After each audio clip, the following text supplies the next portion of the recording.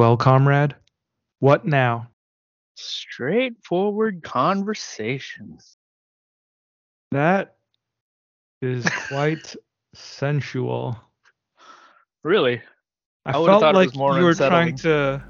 I mean, it's unsettling because you're saying it to me, but if that was the voice that you would use if you were doing like a perfume commercial or something, If I was or wooing, like an if I Old was Spice amidst commercial. wooing, Yeah. I think I was trying to do. You ever heard of that? There used to be this old show on PBS called California Gold. You ever heard of I that? do not remember that. Yeah, and it's one of those PBS shows, and the host was this old guy. I forget what his name is. Huell Hauser. That's what it is, and he was just a heck of a dude because he I just feel like he was the kind of guy who was an ideal talk show host, especially like for public broadcasting, because just felt like everything amazed him for whatever reason. Like there was nothing mundane about anything. For whatever reason, he found a way to be just enamored with everything. You found true wonder in the regular routine things of life, huh? Yeah, I'd say so. Well, welcome to Between the Gutters, where we talk about the stories within the panels. I'm your co-host Albert, and with us is our other co-host. Yo, what's up, everybody? I'm Drew. Okay. That was quite a pregnant pause. I don't know if you were expecting me to say anything more. I was definitely expecting you to say something, and I never know what to say after I say my name, man. You gotta you left. coach me up and teach me something catchy to say. Or help I me don't think of a think joke. I don't think there's necessarily anything that we need to prepare for it. I'm a big fan of improvisation, so you know, even when you give me nothing, you've given me everything. I feel like 8 of the last 10 of our episodes have probably involved me saying my name and then you pausing and then waiting for something else to happen. So that in and of itself has probably become a bit. Yeah.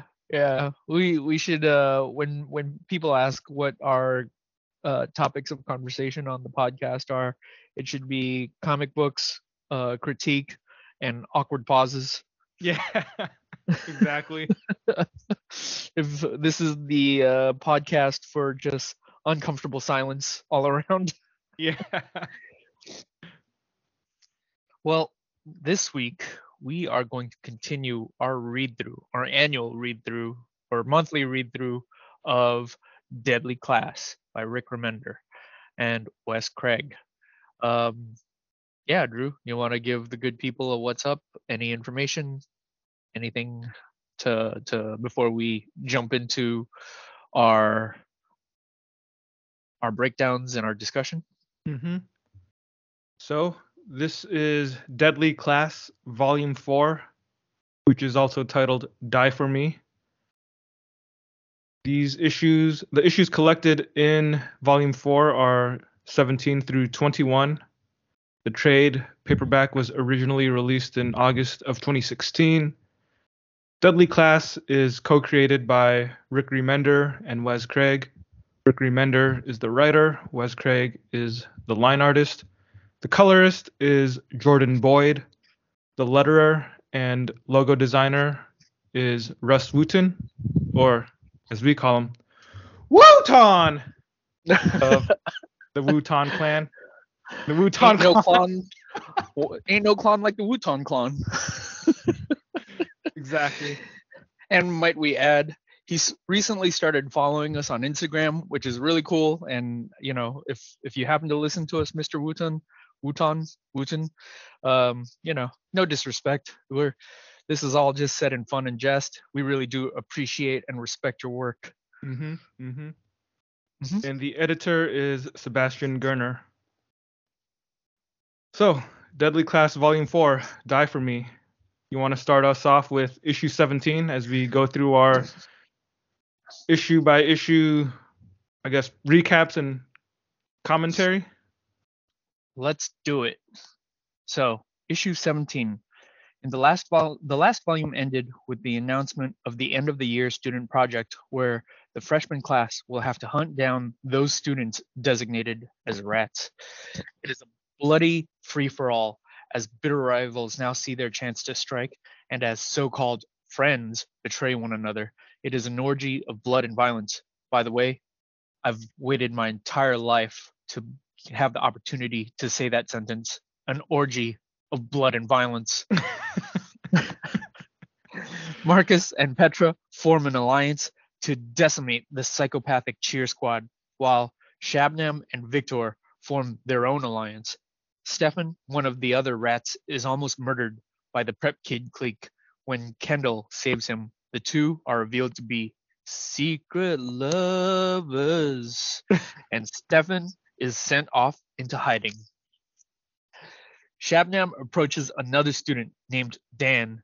He was Lex's best friend, and he tells him that it was in fact Marcus who was responsible for Lex's death.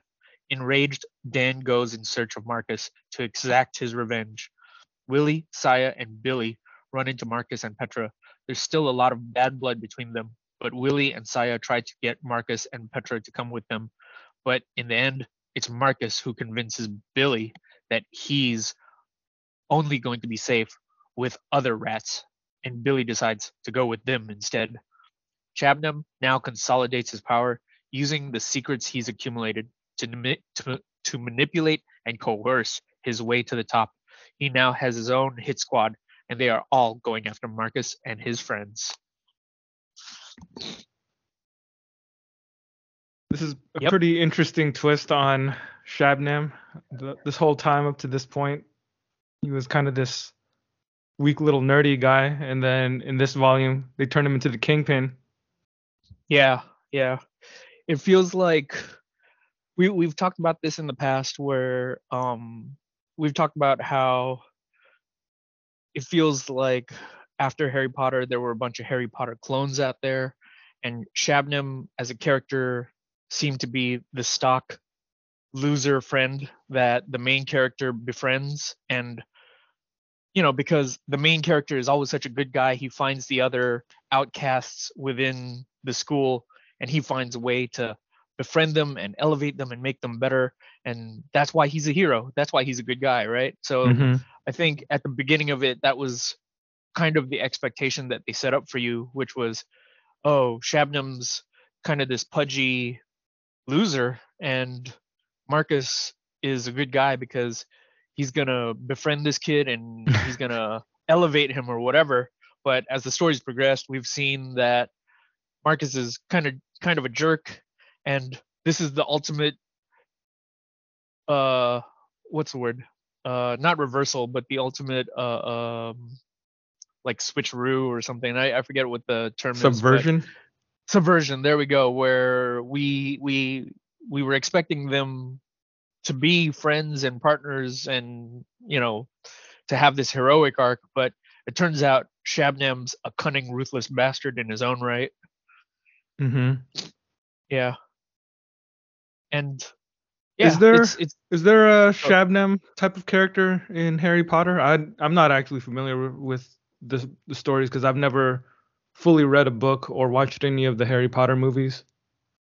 If I was to compare him to someone, I'd compare him to, well, I was gonna say not Ron, but there's this other kid. I forget the kid's name in Harry Potter, but he's basically kind of a punching bag for all the other kids. And by the end of the series, he ends up becoming a hero.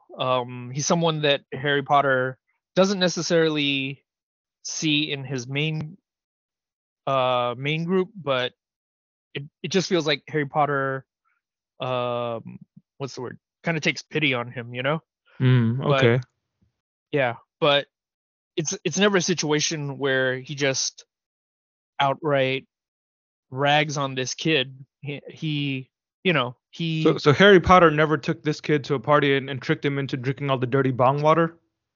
I would say no. Okay. Say no. Okay, yeah. Got it. Yeah, but yeah, so that's the thing. So I do think Shabnam fits that sort of archetype, but other than that, yeah, I do think that Rick Remender does a good job of subverting our expectations, and instead of taking this kid and making him part of the losers club or something, or where they're kind of plucky outsiders, he he shows that this kid can be just as much of a bastard as anybody else at the school. In fact, I'd say it lines up with the theme of this volume of the book, which is people who go to King's Dominion, they're there for a reason. It's a school for assassins. It's a school that's training people to be murderers. Hmm. What kind of person would want to go to a school like that? Yeah. What kind of person would want to succeed at a school like that? It says something about their character, you know? Nobody I would want to know. Exactly. Oh, and I just figured out who the kid was. Kid's name was Neville Longbottom. That was the kid in Harry Potter. He Longbottom? was kind of Neville Longbottom. Yeah. No He wonder all was the kind other of kids a made fun of him. Yeah, well, they all kind of had peculiar eccentric names. So there we go.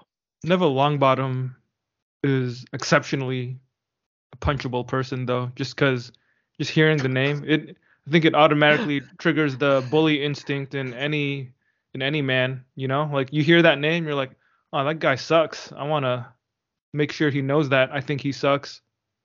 You have bully instincts? You don't? No.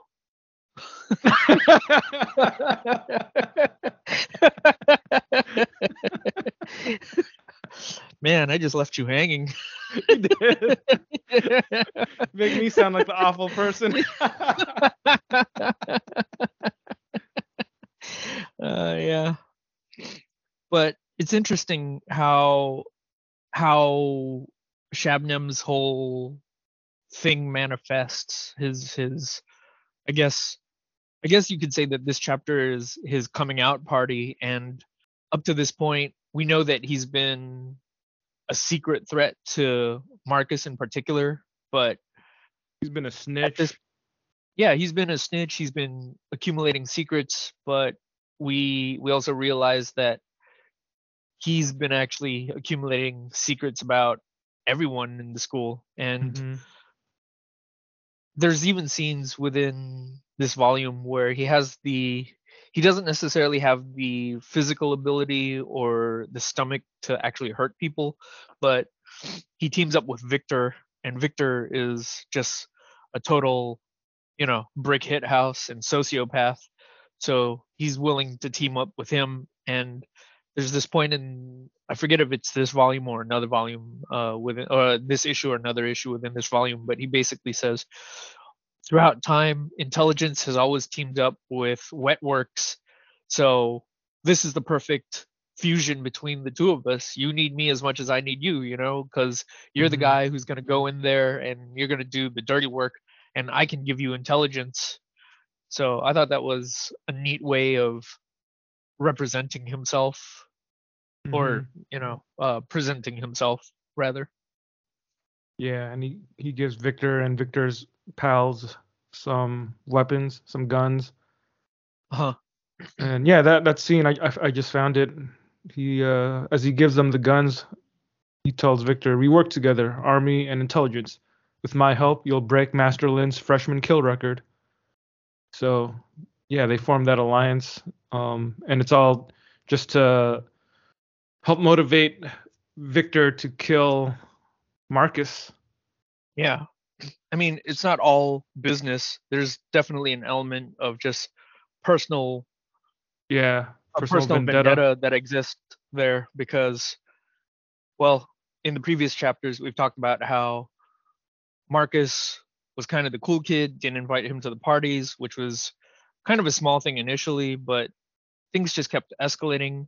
At one point, when later on, when he does invite him to a party, he makes him the butt of the joke in front of everybody. And then on top of that, he sleeps with the girl that he likes. It just keeps piling up. If Yeah. this was Harry Potter would have incinerated him ages ago. I want to go back to what you were saying earlier during your summary about what was it, the orgy of blood and violence, however it Mhm. was that you phrased it.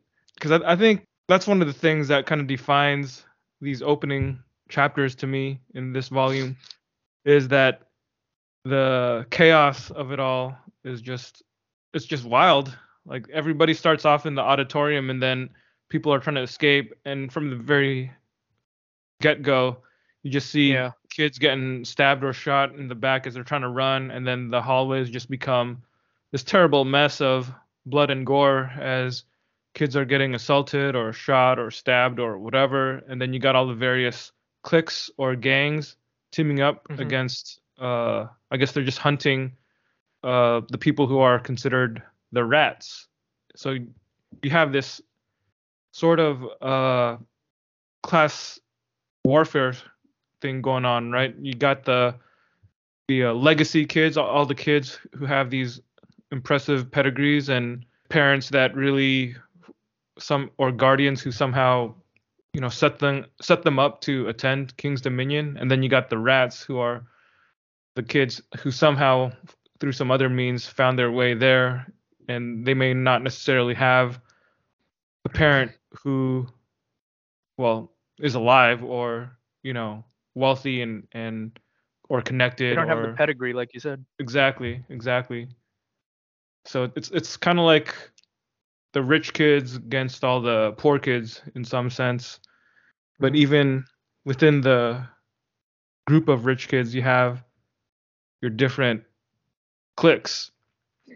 So it really does feel like high school, where you have all these groups of people who tend to stay with people who are very similar to them. And just seeing the various high school tropes play out in this kind of deadly setting. I don't know. I thought you were gonna say in this deadly class. I was about to. I was very close to saying He said the name of the book. He said the name of the book. yeah, This class of deadliness. this class of deadliness, man. That's what this comic is about.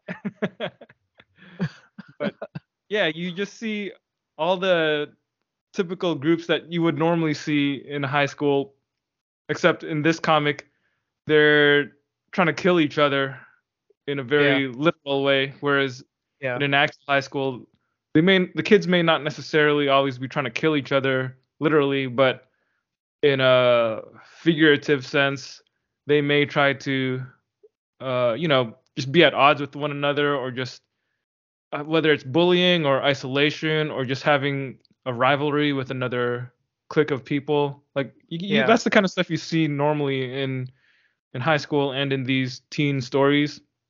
Yeah. Yeah. I would Well, even say that's sometimes you even see stuff like what we see with Shabnam and Victor when they form the alliance, because that's the typical school nerd using his smarts to kind of team up with a dumb bully of the school, and maybe they don't even like each other, but they're willing to work together or be temporarily on the same side because there's some it's a kind of relationship benefit. of convenience. Exactly. Yeah. Yeah. And then you have the outsiders like Petra and Marcus. They stick together against the jocks and the cheerleaders. And literally in this chapter, they're fighting cheerleaders and a football player are trying to kill them. Yeah. Yeah.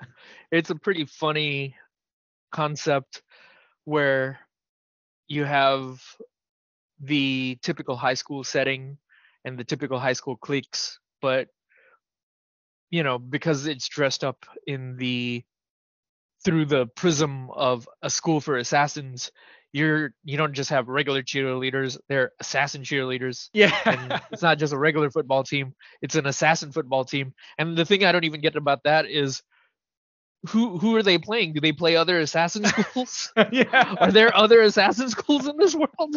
I don't get it. Who does this football team play? Uh, Yeah, I don't get it either. I mean, we just see a guy named Derp Flumdunger dressed up in his football uniform with his yeah, helmet and everything, charging at Marcus and yeah, Petra when they're inside they're trying to hide inside a supply closet or something. It's just a bizarre image, but Yeah. for some reason that's the kind of imagery that fits the tone and the world that has been established in the comic. It's kind of fun actually. I don't it's bizarre but in a fun way cuz it really does remind me of like B-movie schlock. Like I could see that sort of thing working out in something like Hobo. This one movie they did with Rutger Hauer a few years ago, Hobo with a Shotgun. Oh It's yeah, that sort yeah. of craziness. It's that kind of wild, like off the wall sort of idea. Um, yeah. I Prior to this episode that we were working on, we were actually talking about how I've been reading other Rick Remender comics this year. I'm calling it my Remen year because it's a year of reading Remender comics. Hashtag Remen year. And the thing is, I've read some of his fantasy works and his science fiction works, and I do enjoy those too. But I think there's something about his world building where, and I think some people appreciate this more than I do or I'm capable of, which is he doesn't he's pretty fanciful about his world building, and if you've got a better attention span than I do, I think you're able to really appreciate it more. Like I'd have to read it maybe 2 times before I'm really fully able to like process everything. But the thing about Deadly Class is the world building is set up already because it's so rooted in the actual real world. So you don't have to imagine these different cliques or the social structure from scratch because he's building it based on this pre-existing structure that we're all kind of familiar with, the high school structure. So because that extra layer of thinking is removed, I can just throw myself fully into the story. And the other thing that you were mentioning is how action oriented this issue 17 is, and it literally picks up right where we leave off at the end of issue 16, which is them in an auditorium and the freshman purge is announced, and they're saying in order for the freshman class to graduate to the next grade, what's going to happen is you're going to have to kill these kids that we've designated as rats, right? And it picks up issue 17 just starts off with Marcus running out of the auditorium right as all these kids are chasing him trying to murder him. So it's just go go go right from there. uh, Yeah. I Very, thought it was very a fast-paced fun way to pick issue. up. Yeah. Did you have anything else about this issue? Going back to some of our other principal characters, I think about Billy as well as Willie and Saya, because they have a scene here where Billy is initially thinking about going with Saya and Willie, but because the two of them are not part of the rats, Billy is a rat. At the end of the situation, he decides it's probably smarter for him to stay with other rats. I guess there's something interesting about seeing the fracture of these relationships and friendships, because it was only several issues ago when all four of them were together and relied on each other. Times. Yeah, exactly. Yeah. And now they're just split apart in these different groups, and they can't trust each other. Later on, we'll even see that Saya and Willie don't stay together. We also get, again, I'm going ahead of myself a little bit, but later on we get some scenes with Marcus and Billy, and then Marcus and Willie, where they do talk about their friendship, and they kind of have these heart-to-heart moments, which is, it seemed kind of unexpected, especially since up to this point in the series, a lot of what we've seen from Marcus has been less than exemplary, and he's just been primarily a selfish jerk who is looking out for himself. So later on, when we see those moments when he does actually vocalize his care and interest in his friends, yeah, there's something about those scenes that will give us something to talk about when we get to them, and I guess. But right now, I would say it kind of feels like it's laying quite a bit of groundwork for that setup because Marcus could have easily just ignored Billy and just kept on running at the school, but he actually took the time here in issue 17 to call out to him and try to get him to He go still with has some him. sort of loyalty to him. Exactly. Yeah. And then Billy's And good sense just makes him, decide to go with Marcus and Petra. yeah. Well, I think their entire relationship dynamics is pretty par for the course for teenagers in the sense that up to this point, It's like, if I need you Marcus. for something, I'll join you. If I don't need you, I ain't gonna follow you. Well, yeah, there's that. But up to this point, Marcus has had this really icy relationship with Willie and Saya, especially after those two get together, because Mm-hmm. he feels that he's been betrayed, right? So Traitor! You're with him. exactly. You So brought he him here feels to like kill me. he feels like he's been betrayed by Willie because he was telling Willie, "Hey, I wanted to be with Saya," and then before he can even say anything, Saya reveals, "Oh yeah, he's been talking to me, and he told me he revealed his feelings to me too, right?" Mm-hmm. So even though they went through this really dangerous experience together in Vegas and with fuckface, yeah, even though they went through all these trials together and their lives were on the line and they had to rely on each other, even though in spite of all that, they are unable to let that let those relationships go completely, right? Because to some degree, even though he's mad at them, there's still a part of him, especially under the circumstances where the success of these kids is completely contingent on them killing these rats. So Willie and Saya could have killed any number of them right there in that moment too. They could have went after them, but they didn't, right? So it Yeah. just goes to show how complicated their feelings are towards each other, even though they're all trying to project this image of themselves as ice cold and completely savage and completely savage and ferocious murderers. Mm-hmm. They're, at the end of the day, they're still kids and they've got raging hormones and their feelings towards each other are complicated in all sorts Yeah. of ways. Mm-hmm. So I do think that moment there, yeah, it's like I said, it's par for the course for real teenagers because they're just all kinds of nuts. They're not fully formed people at that point. They don't know what they're doing. Yeah. And given a situation that's life and death, I'd say they are even less capable of making rational decisions under those circumstances. Absolutely. Yeah. Do you have any other thoughts on issue 17, or should we move on? We can move on. Let's go to Deadly Class issue 18. With the whole school seemingly after them, Marcus, Billy, and Petra make a break for it, while a desperate Klinger honor like Polly, also known as the red shirt guy, whose only defining feature seems to be that he wears a red shirt and is easily forgettable, tries to get in their good graces for his own protection.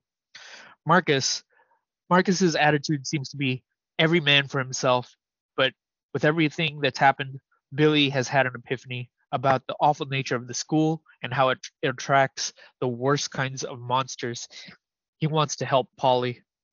Shabnam calls Kendall to a secret meeting where he blackmails Kendall into killing Stefan by threatening to reveal to their parents that they are involved in a relationship with one another.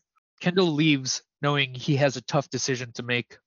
Saya and Willie flee Willie's clique, who have reason to believe Willie is a fraud and that he has killed one of their own.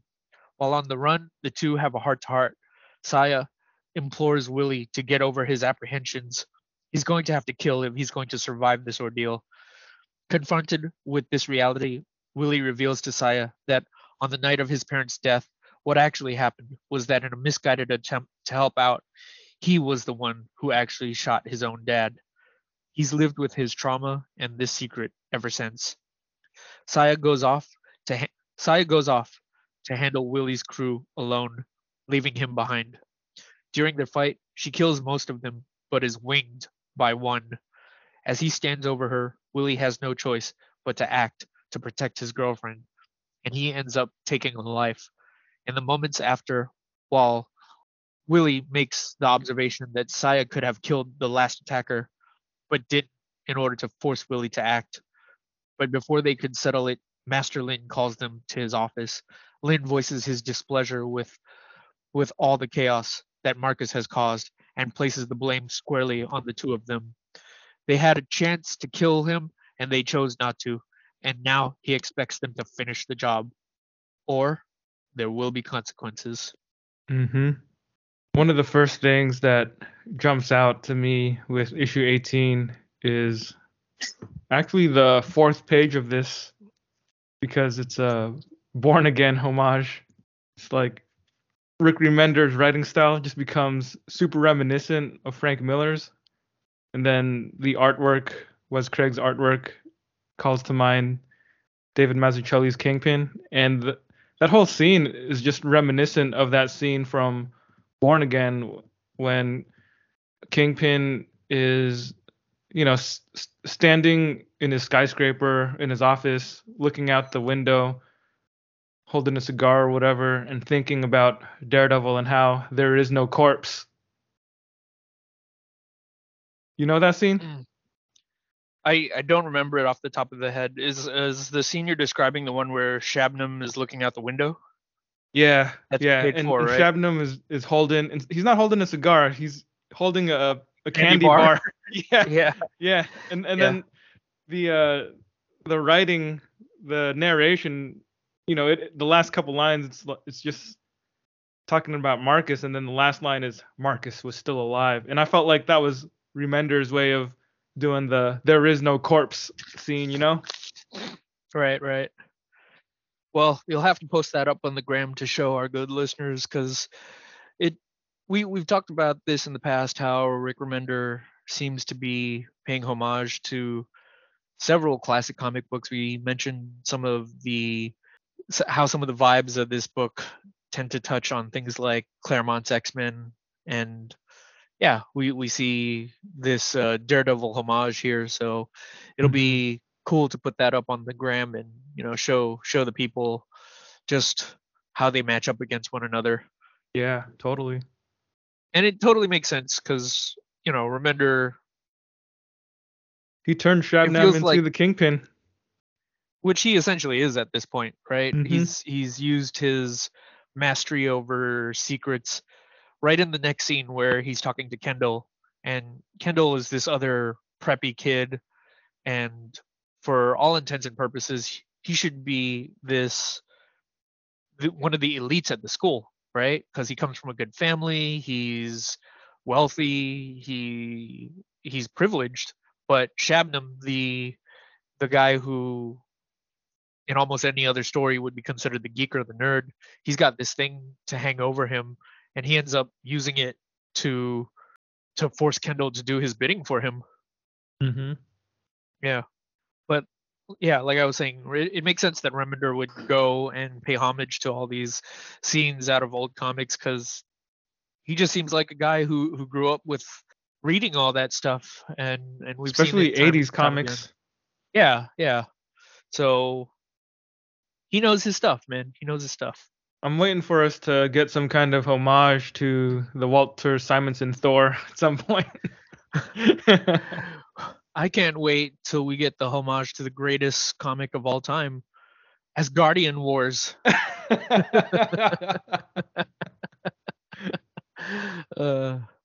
Chris Claremont, is there any comic you can't ruin? Uh, I'm kidding. I'm sure he's fine. Uh, he's a person who wrote some books. There we go. That's the nicest thing that I could ever say about him. He is a person, and he He wrote is a comics. person, and he wrote comics. He exists. Yeah. Uh, as far as I know, he hasn't killed anyone or done anything that's led to the death of anybody. See, he's a good guy. Yeah. He's a great guy. Great guy. He's a hero. He's a hero. Give him the Nobel Prize in literature. Exactly. Well, where's his trophy? He woke up today and he didn't kill anyone. Where's his trophy? I want to go back to that scene you mentioned with Shabnam and Kendall when they have their little conversation, and Shabnam, pretty much just lays down how it is with this other kid, telling him that he's got all the dirt on his homosexual relationship, and if anything happens to Shabnam, he's gonna get his friends on the outside to send those pictures and things to both boys' fathers, which will really ruin them for life. So he just comes across as this really cold and menacing guy, even though he just looks like a pudgy little nerd. Yeah. But the coloring in that scene is pretty outstanding, in my opinion. I like it a lot. It just stands out to me where when Kendall walks into the room, you can see that everything inside the room is colored in various gradations of blue. It's like a metallic blue or something like that. Yeah, really there's moody. there's this really moody monochromatic coloring style to the scene. But you can tell just from the doorway, looking through the open door, that the stuff in the hallway is kind of this reddish, pinkish It's shade. like hot pink or something. Yeah, yeah. So it's like walking from the outside where it's hot pink, kind of indicates, this sense where, out in the rest of the school, in the hallways and whatever, it's a danger zone. But once you come into the Kingpin's office, there's a sense of coolness to it, and there isn't that chaos inherently present. But then once he starts talking to Kendall, and he starts telling him that he knows all his secrets, and he starts threatening Kendall, that's when the colors start to change again. And they're still inside the room, but the shade of the background just starts to turn pink, and then pretty soon by the end of it, like, those panels are just colored pink. And then after that sequence, it goes back to the blue color scheme when Shabnam starts to calm down again. And then, he basically like pats him on the arm and says, "You better do what I tell you, because that's just how it is." And then he sends Kendall back outside into the hallway. And then you have one panel on that page where Kendall is in the hallway and he's just colored all red. And then we cut back to inside the room and it's back in that blue scheme. There's just something incredibly moody about that. I really like the use of colors in that specific sequence. It's very well done. Yeah. I also want to talk about the contents of that scene too, where it's like you said, in that moment, everything is chaos outside, but in here, Shabnam is under control. He's the mastermind, and it's really what he says to Kendall in the moment where Kendall comes in there. He's initially, just kind of swinging his junk around, acting like he's a big man, right? Because he's the cool kid and Shabnam's the nerd. So he comes in here and he thinks he can just kind of dictate terms to Shabnam, but Shabnam very quickly makes it clear that he's the one in charge here. And like you said, the moment he loses his temper, everything starts to turn pink in that room, and it just gets progressively more pink and red as he gets angry until he regathers his composure and puts himself together, right? Mm-hmm. But that scene, it reminds me of this scene from Breaking Bad. It's the moment where, well, let me see if I can read it to you. So he's talking to Kendall and he goes, I realize all that stood between everyone's secrets and me was a lock, and learning how to open a lock led me to the box of love letters that you hide under your bed. You remember the letters from Stefan detailing your homosexual relationship? Your macho overcompensation was a sign that I should look into you a bit closer, and I was right. I made copies of your love letters, followed you, and took pictures of the acts. That's what makes me think I can talk to you however the fuck I want. You see, while you've all been sucking and fucking and having your fun, I've been digging up dirt on all of you. You dumb pricks think this is all about poisoning and stabbing people? That's for fucking monkeys. Yeah, and he just looks That's what he so just infuriated in that panel.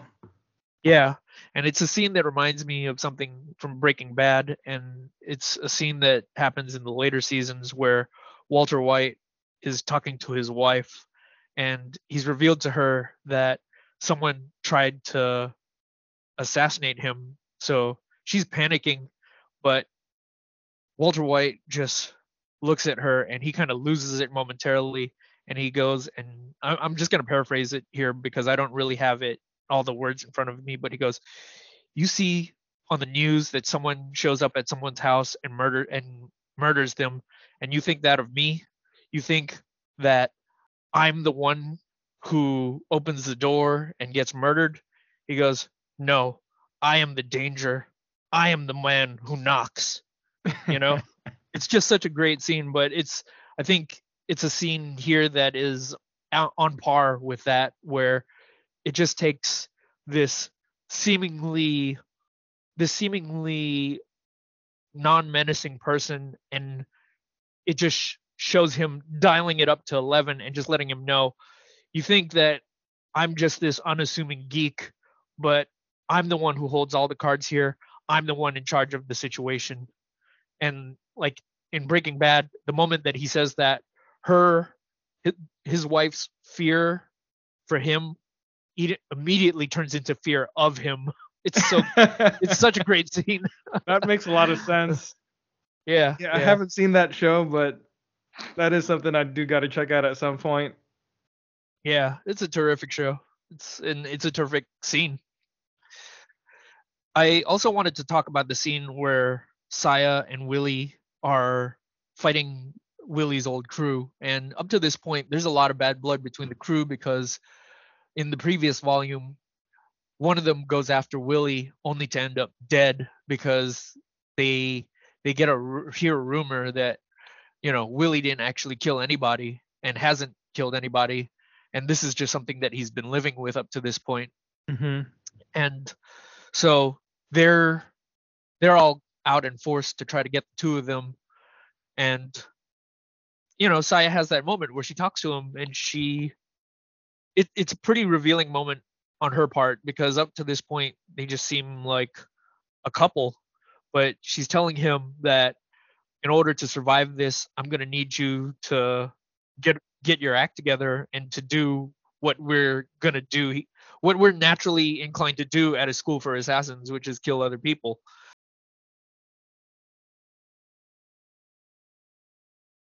When she sees that he doesn't have the resolve to do what they inevitably are supposed to do at a school for assassins, she decides to take it upon herself to kill the rest of them. But in this twist that just gives the slightest bit of insight into how Saya's mind works, she kills all of them, and she could have very easily kills this last person, but she knowingly and willingly puts herself into danger because she just needs to see if she needs to see if Willie is going to be able to do what he needs to do when the time comes, and two, I imagine she wants to force him to do what he needs to do. You know, it's not just a test, but it's also this attempt to push him into doing this one thing that he really doesn't have the stomach for. And it's a pretty messed up thing to do to someone. Yeah. You know? Yeah. Especially since we know how things turn out between them in the next couple issues or so. Yeah, yeah. Just makes it And feel even worse. I do think it's the sort of storytelling and projection that a writer can can do in order to show that Saya really is thinking on this whole other level, and there is this pretty high drama to it, because I don't know how much the two of them actually liked each other. I'll take it on face value that they were a sincere or a genuine couple. That we've talked about it on this episode in previous volumes, where we've questioned whether they really do like each other, whether even Sayo really likes Willie. I believe in the last volume you were saying that she might be doing this just to manipulate the situation with Marcus, Hmm. and I still think that that's a possibility. But again, if we take it on face value, her ability to do some to do this to Willie, it sort of mirrors the scene a scene later. Oh, okay, I won't spoil it for now, but it's the idea that for her to do this to someone that she's supposedly in love with or in like with, that's I mean, that's a hard thing to do. It just shows this just how much of a cold-blooded killer she can be.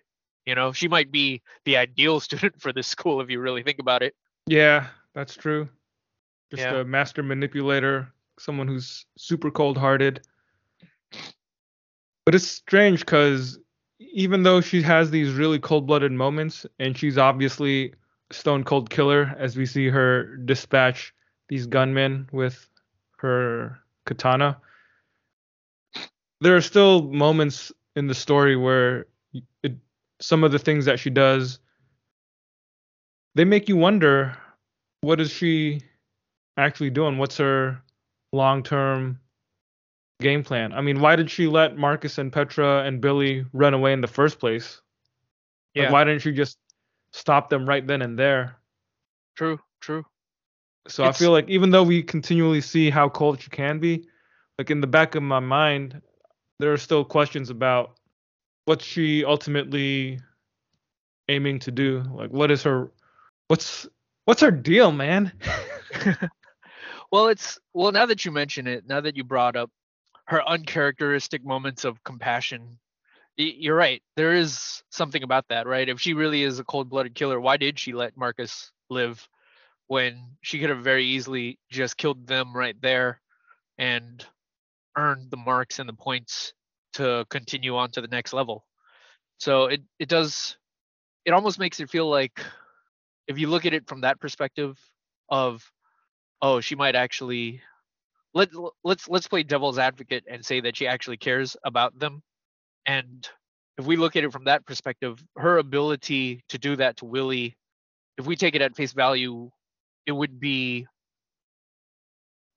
it would be an act of genuine concern, right? If she, Hmm. from her perspective, it's this idea that, look, these are dangerous times, and if not for me, then for your own good, you need to be able to do these things. And me putting you in that position where you think I'm in danger or where I'm going to die, yeah, that's manipulative, but it is going to force you to do something you don't want to do, and that's ultimately going to help you survive this situation. It's complex drama, man.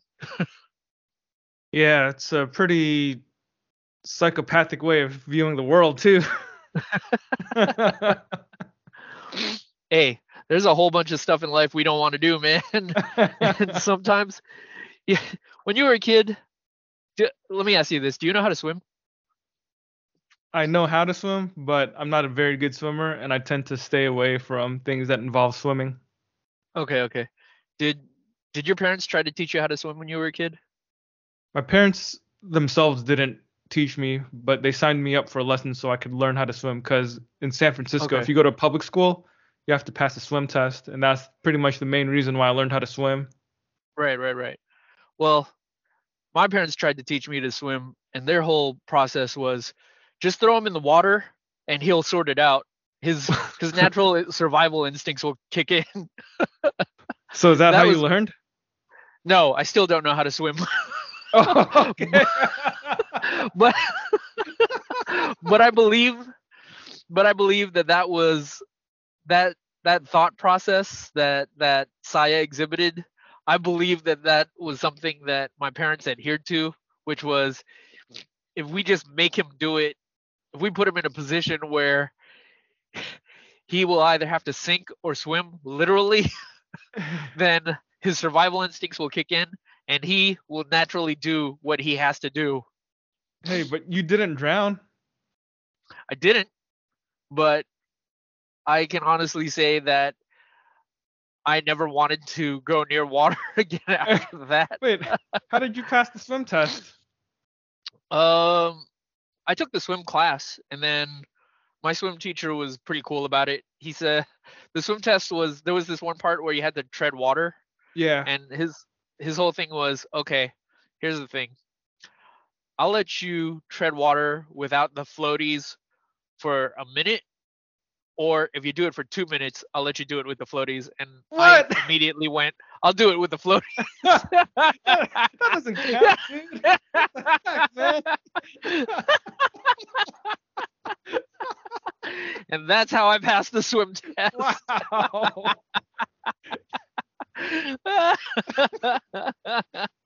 So he didn't make you do the 6 laps on the short way? Oh, they made me do the 6 laps. I mean, the short way was easy. That was, Okay. the instead of doing so you can swim. I can kind of swim. I mean, like I said, I took the swim class. Yeah. For whatever that was worth. But if I was out on a desert island, or not a desert island, out on an island somewhere, or if I was like, In a shipwreck? in a shipwreck or something, yeah, I'm dead. Like, I'm not even gonna put it as a maybe. I'm dead, straight up. Yeah, I mean, I personally stay away from water sports of all kinds. I don't have any interest in surfing or jet skis or anything like Same that, here. man. Same here. Like, some people say that it's really freeing or whatever, but no thanks. I'm Yeah. good. Yeah, being alive is more freeing than being dead, in my opinion. Yeah. And personally, the thing about water is it's kind of like skydiving, in the sense that I'm completely giving myself up to a situation that I have almost zero control over. Yeah. So I'm good. I'm really good. Yep. I agree, man. Yeah. One thing Anything else? about that fight at the end with Saya and those gunmen, it's a pretty well drawn scene. Like, there's this one splash page where she's jumping out, and there's like not really a background, I guess. It's just like all white with some bits of debris or paper flying around her. And she's got her sword at its apex as she's leaping at someone who's pointing a gun at her. That's another thing that totally looks like a Frank Miller comic to me, because her body is like half covered in shadow. Like, all you really see are the tattoos on her arms and one of her legs, but then like there's just this use of minimalism in the drawing, where her eyes or her face is just all shadow, except you see her teeth and her eyes. Like, the rest of her clothes are pretty much all black. She's wearing a Punisher tank top for some reason, so you can see the skull. Yeah. But it totally looks like something you would see in a Sin City comic. Yeah. Well, like, I think instinctually, when I was looking at this scene, it reminded me of something, but seeing it or hearing you discuss it right now, I do see the Sin City homage, or the Sin City elements of it. Even the scene where, next to the panel where she's jumping out of the darkness, because it kind of reminds me of Deadly Little Miho. Yeah, exactly. Right. And the scene right next to it, the panel right next to it, where the blade cut is just so clean and concise that it cuts the fingertip and the barrel of the gun Yeah, so neatly. That feels like a Miller thing too, you know? it does, man. Yeah, Yeah. the layout, just the style of it, the minimalism, totally reminds me of Frank Miller's drawing. Yeah. Yeah. Is that supposed to be the Punisher's emblem on her shirt? I think it is. Well, it's just such an iconic emblem at this point that unless she's wearing generic skull shirt character uh you know, t-shirt, you know, everybody's favorite generic skull shirt wearing vigilante character. Yeah, I mean, it was 1988 when this story takes place, right? I guess the Punisher was popular back then. That's kind of when he came out, right? And especially if we're alluding back to the idea of Frank Miller homages. I don't know if that was the period of time. Yeah, I want to say that was kind of the period of time where Punisher was showing up in Daredevil comics, right? Probably earlier, because I think Miller's run on Daredevil was the earlier 80s. But Yeah. yeah, I think Punisher did get his own title in the late 80s. I don't remember what year though. Yeah. Well, but again, that's just it feels apropos. Yeah, there's something appropriate about her out of all the characters wearing a Punisher shirt. Yeah. I'm also looking at this scene at the end where Master Lin is talking to him, and you know, back to the whole Harry Potter thing where the headmaster of the school is actually this nice old man who's watching out for your best interests. Master Lin completely subverts that idea too. He's a utter bastard here. He's a horrible old man who was not looking out for anybody's interests except his own. In a reality where we have nothing but a horrible old man all over the news all the time, he is a horrible old man. Yeah. I do like the way that they draw him towards the end when he's talking to Willie and Saya, and he's basically letting know that the jig is up. The jig. Jig is up. You know that he knows that Marcus let them go. He knows that they let Marcus go, and if he, without saying it outright, he essentially tells them that unless these two right that wrong, he will take it out on them in some form or another.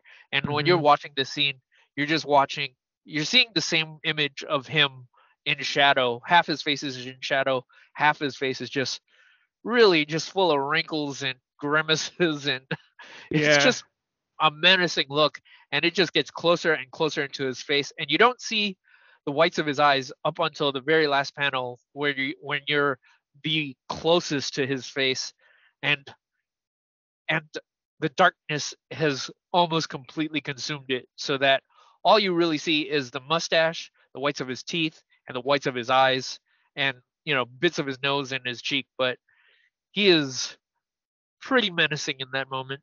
Yeah, the inking is exceptional on those panels. Plus the little inset panels next to his face where you see the reaction shots from Willie and Saya. Yeah. Those are really well done too. They're just these really tiny panels offset Yeah. by a bunch of negative space, and as the speech progresses, as Master Lin's speech progresses, like those panels of their reaction shots just get Yeah. a little bit more tilted, kind of almost losing their cohesion in a way. It's Yeah. a good way to show or to demonstrate how serious the situation is, man. Like they're probably, crapping themselves. Well, check this out. The thing about those little panels is as things get more chaotic, their faces take up more and more of the negative space within those panels. And up to the very end, it just feels like the entire border, Claustrophobic. the panels are gone altogether, and it's just there are no longer any borders around their faces as they are Mhm. just in free fall at this point. Yeah, exactly. Yeah. And speaking of the use of negative space from earlier, yeah, just the way that these blocks are, the negative space that these blocks are using to communicate the just That sense free of, falling. yeah, that sense of free fall, that sense of oh, we are at a loss here. We no longer have any control over our situation whatsoever, as forces that be have just completely knocked our world over. Like, Mm-hmm. using that negative space to communicate that is just another great example of comic book storytelling.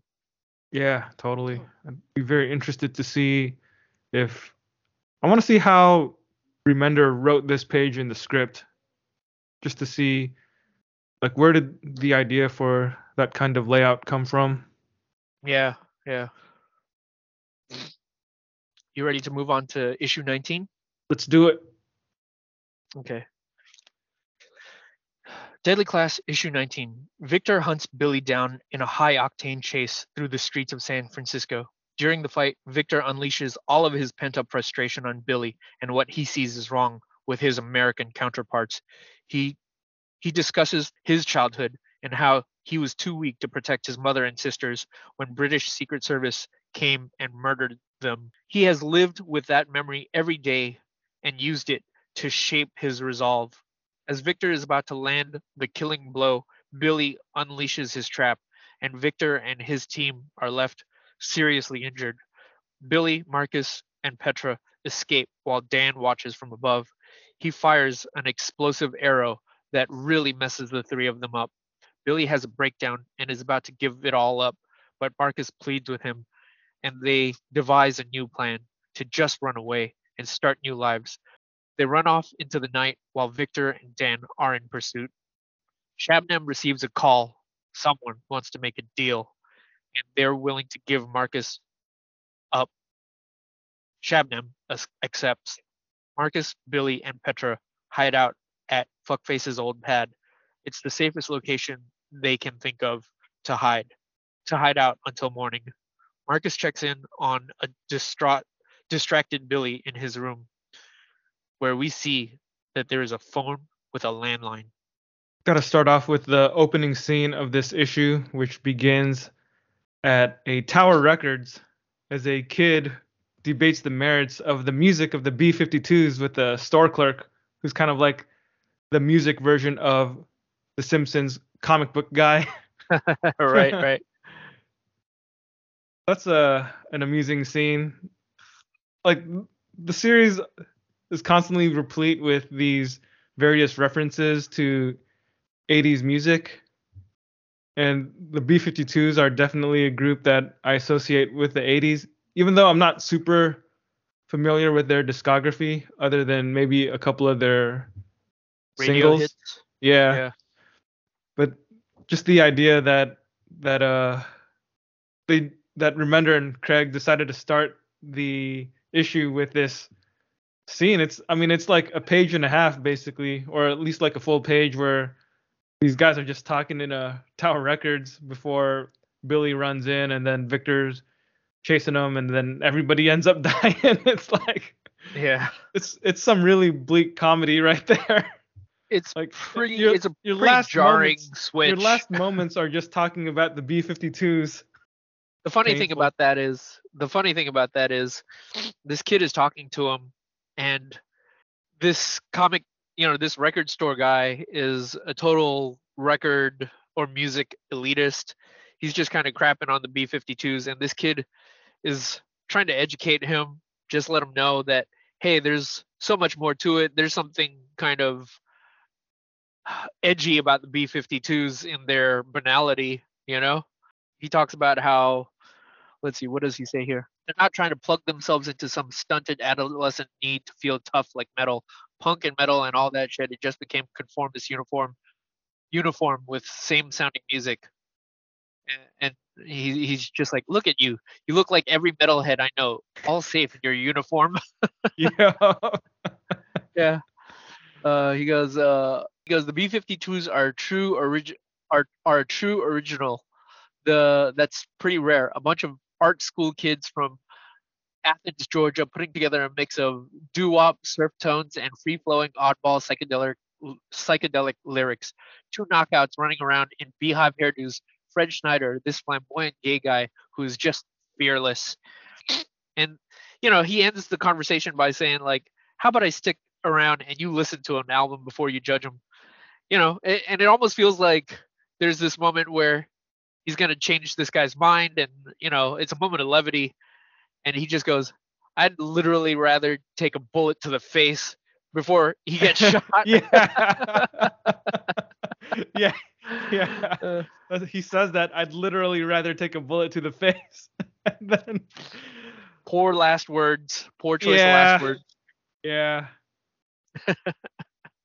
But even a little conversation like that, even though it seems like it's there to play off as some really black comedy, there is something in their conversation, the excerpt that you just shared, that I feel says quite a bit about just teenage life and young people and being posers or being real, all the kind of stuff that people care about when they're in high school, being authentic or being artistic, being conformist or nonconformist or whatever.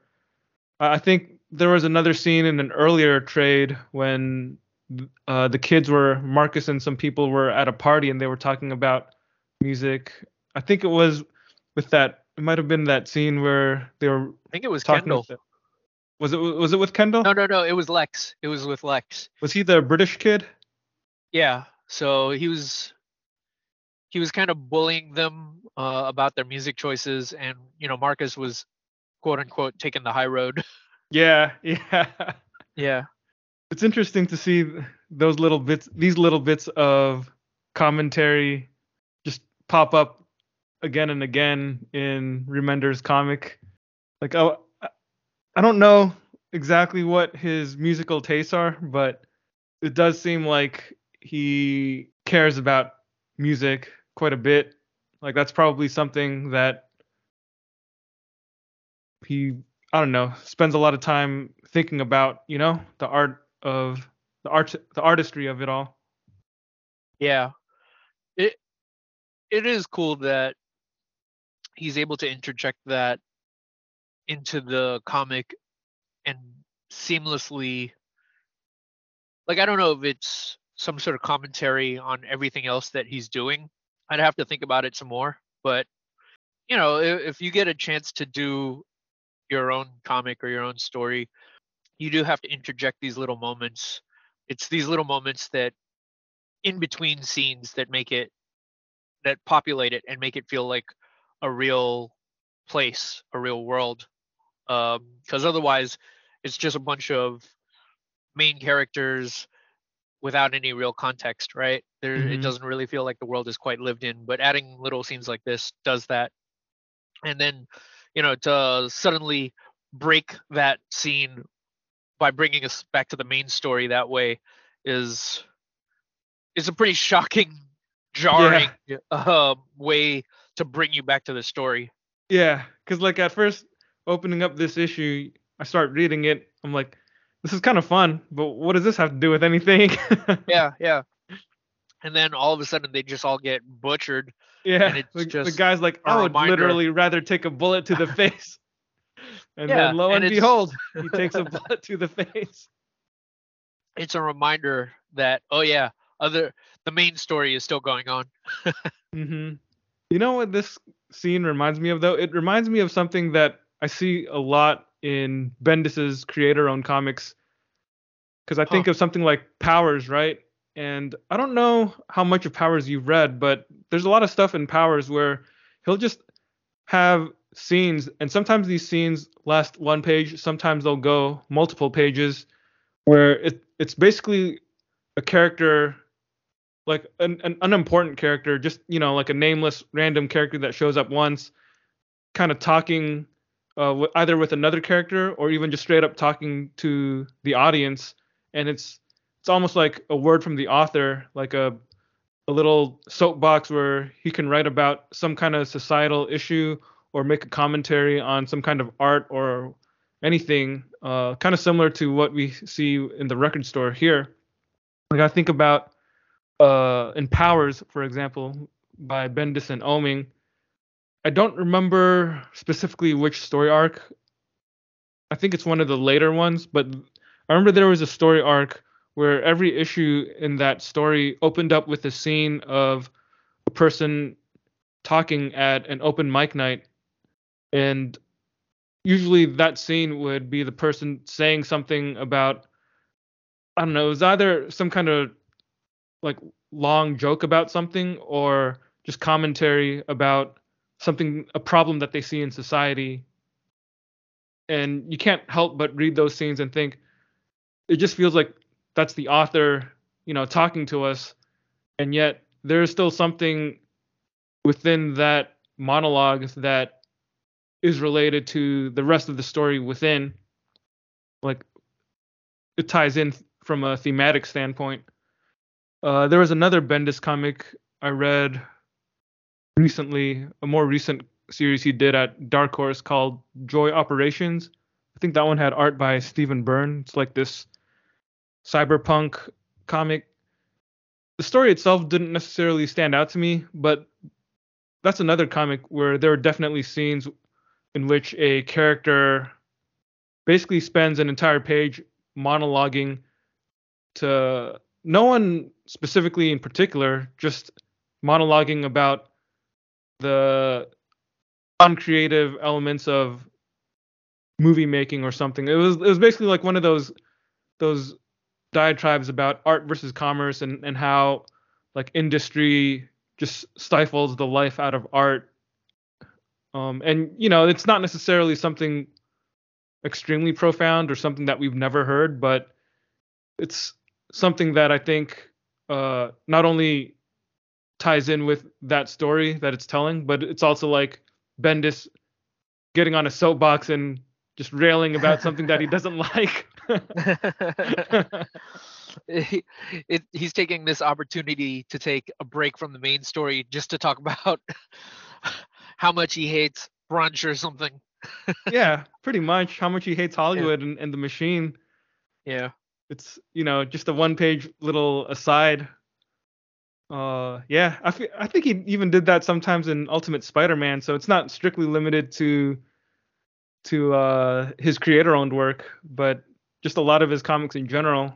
Like I remember there's this one scene in Ultimate Spider-Man when he writes the first Venom story in Ultimate Spider-Man, and I think there's an extended sequence that lasts at least 2 or 4 pages where Peter Parker finds a recording from his father, and it's his father talking about like basically railing about the human condition and just like how selfish and greedy people are and trying to encourage his son to, be a better person and stuff. But it's the kind of thing that is really preachy, but because it takes place within the context of the story, I actually think there's something kind of moving about it because it's still framed in this way of a father giving words to his recording words to his son who's, too young to understand, but then like Peter Parker is a teenager by the time he finds the recording and listens to his dad's message. But you can also read it as just Bendis getting on a soapbox talking about how awful people are. And you can't really disagree, like there's nothing in it where I don't think it's controversial, but yeah. it's just funny to think that a writer enjoys adding these really personal bits into his stories on a consistent basis. And I do wonder when I see these little scenes in Deadly Class about music and people commenting on being a conformist or what's a poser and selling out and things like that.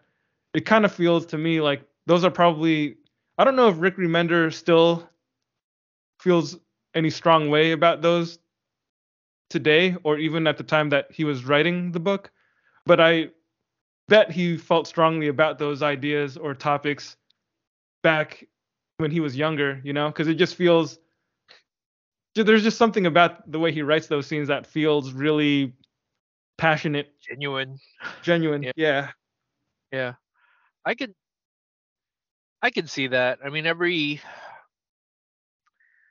how do I put this? Every person who came to comics from that indie circuit of comics creators, it really does feel like that's something that they felt personally passionate about.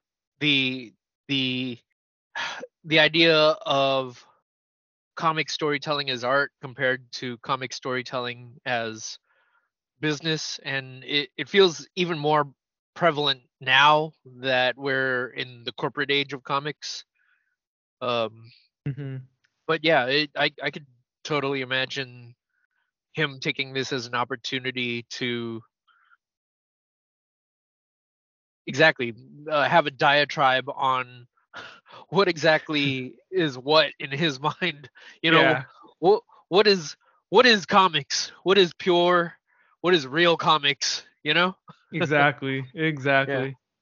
There's also a scene there. This issue was pretty much a whole lot of action. I'd say this volume is a lot of action, but this issue in particular does feel like it's nonstop action because it's mostly just Victor chasing down Billy. You don't even really see Marcus in it too much, which is kind of an interesting choice. Hmm. And at one point, Victor catches up with Billy and he's just, kicking the tar out of him. But they're also having a conversation where Billy talks about how he resented his father. This is a continuing through line that we see with Billy over and over again. We see how he has all this resentment and anger towards him, but Victor tells this story about how his mother was killed by British Secret Services, and how his father was disgusted by his inability to do anything, even though he was just this little kid. And he talks about how this American, as an American, you're so entitled, you feel like you had the right to hate your parents for that. But I took that experience and it made me stronger. i Hmm. I work hard. All of you guys spend all in a way, this almost puts him on even terms with someone like Shabnam. It's kind of what the two of them have in common, even though he looks like he would be one of the jocks or something. Even though early on in the series he's beating the crap out of Shabnam, this is the thing that they apparently have in common, which is he looks at his American counterparts and he just sees all you guys ever do is party and have fun, and like every time the slightest little thing happens, the every time the slightest thing that your parents do to you, do anything to you, you just lash out at them and you hate them, and you know all you do is try to party and you don't work hard at school at all. Like he has like no respect for Hmm. Billy, you know, and Hmm. it just manifests in this beating. Just yeah, it, I do think this volume is interesting in how he takes all these characters, especially a series like Deadly Class that has just so many characters involved, and he is able to interject bits and pieces of their backstories throughout, and it feels right. It doesn't feel jarring. It doesn't feel like it's out of place. The way that he works their backstories into the actual plot that's happening is really well done. Yeah, and I noticed that in this volume we get a bunch of little similar scenes like that where we learn more Exactly. backstory from various characters. One of the Exactly. things that it reminds me of is Sleeper, actually, by Brubaker and Phillips, because in Sleeper we would get these they would often give us these supervillain origins of the various characters, because Sleeper is a book about supervillains and just people who are on the wrong side of the law, an organization of bad guys basically. And every time you would meet a new supervillain, well, maybe not every time, but quite often we would have scenes where the villains would be, in their downtime talking to each other, sharing their secret origin, and it just felt like in that story in Sleeper, it was every time we got a new supervillain origin, it was a constant game of escalation. We would always see one messed up story topped by an even more messed up story. And it kind of feels like we see something like that here in Deadly Class, where we're constantly in the entirety of Volume 4, we're constantly getting these really sad stories about kids, and why they ended up at a school for assassins, and everybody's story is just super messed up. Yeah, yeah, yeah. And well, okay. It makes me think of a scene that happens later, but I can discuss it when we get there. Okay. Yeah. How much work do you think it took for Billy and Marcus and Petra to set up this trap in the alleyway? Well, I think it's one of those situations where maybe you don't really I didn't really think about the logistics too much, because the real point of the scene is to get them to have this moment with each other, right? Right. So I don't think I really need to look at it and be like, wait a minute, that doesn't make sense. Or try to poke holes in what works about their plan or what doesn't. But Right. yeah, Right. it's not something I thought about too much. Okay. Yeah. Another thing that uh crossed my mind that I don't know. Maybe again, I could see it being one of those things that you don't need to think about too much, but the end of the issue, when it's implied that Billy is the one who betrays his friends and calls Shabnam, I was wondering, like, would an abandoned building like that even have a working landline? Well, maybe Fuckface was really up to date on his bills. he he was a serial killer. He was into bestiality, but you know what? He was also responsible. He was Yeah, super responsible. he set up an automatic payment system for his phone bill. So Yeah, even though he's exactly. dead, What's your problem? Why can't you just suspend your disbelief? wait, so you're telling me that didn't cross your mind at all? It did, but Okay. again, it was just a thing where I was like, okay, he needs to get to a certain point in the story. Like, it's not the most egregious story element or plot element that I've ever seen, where Right. Right.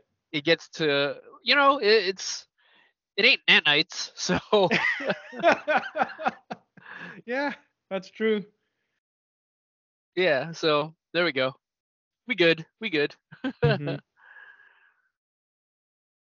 Do you got have any anything thoughts else? on the little scene that they have after that arrow messes them up and they're kind of like collapsed and Billy is ready to give up, but Marcus tells him that they can't quit.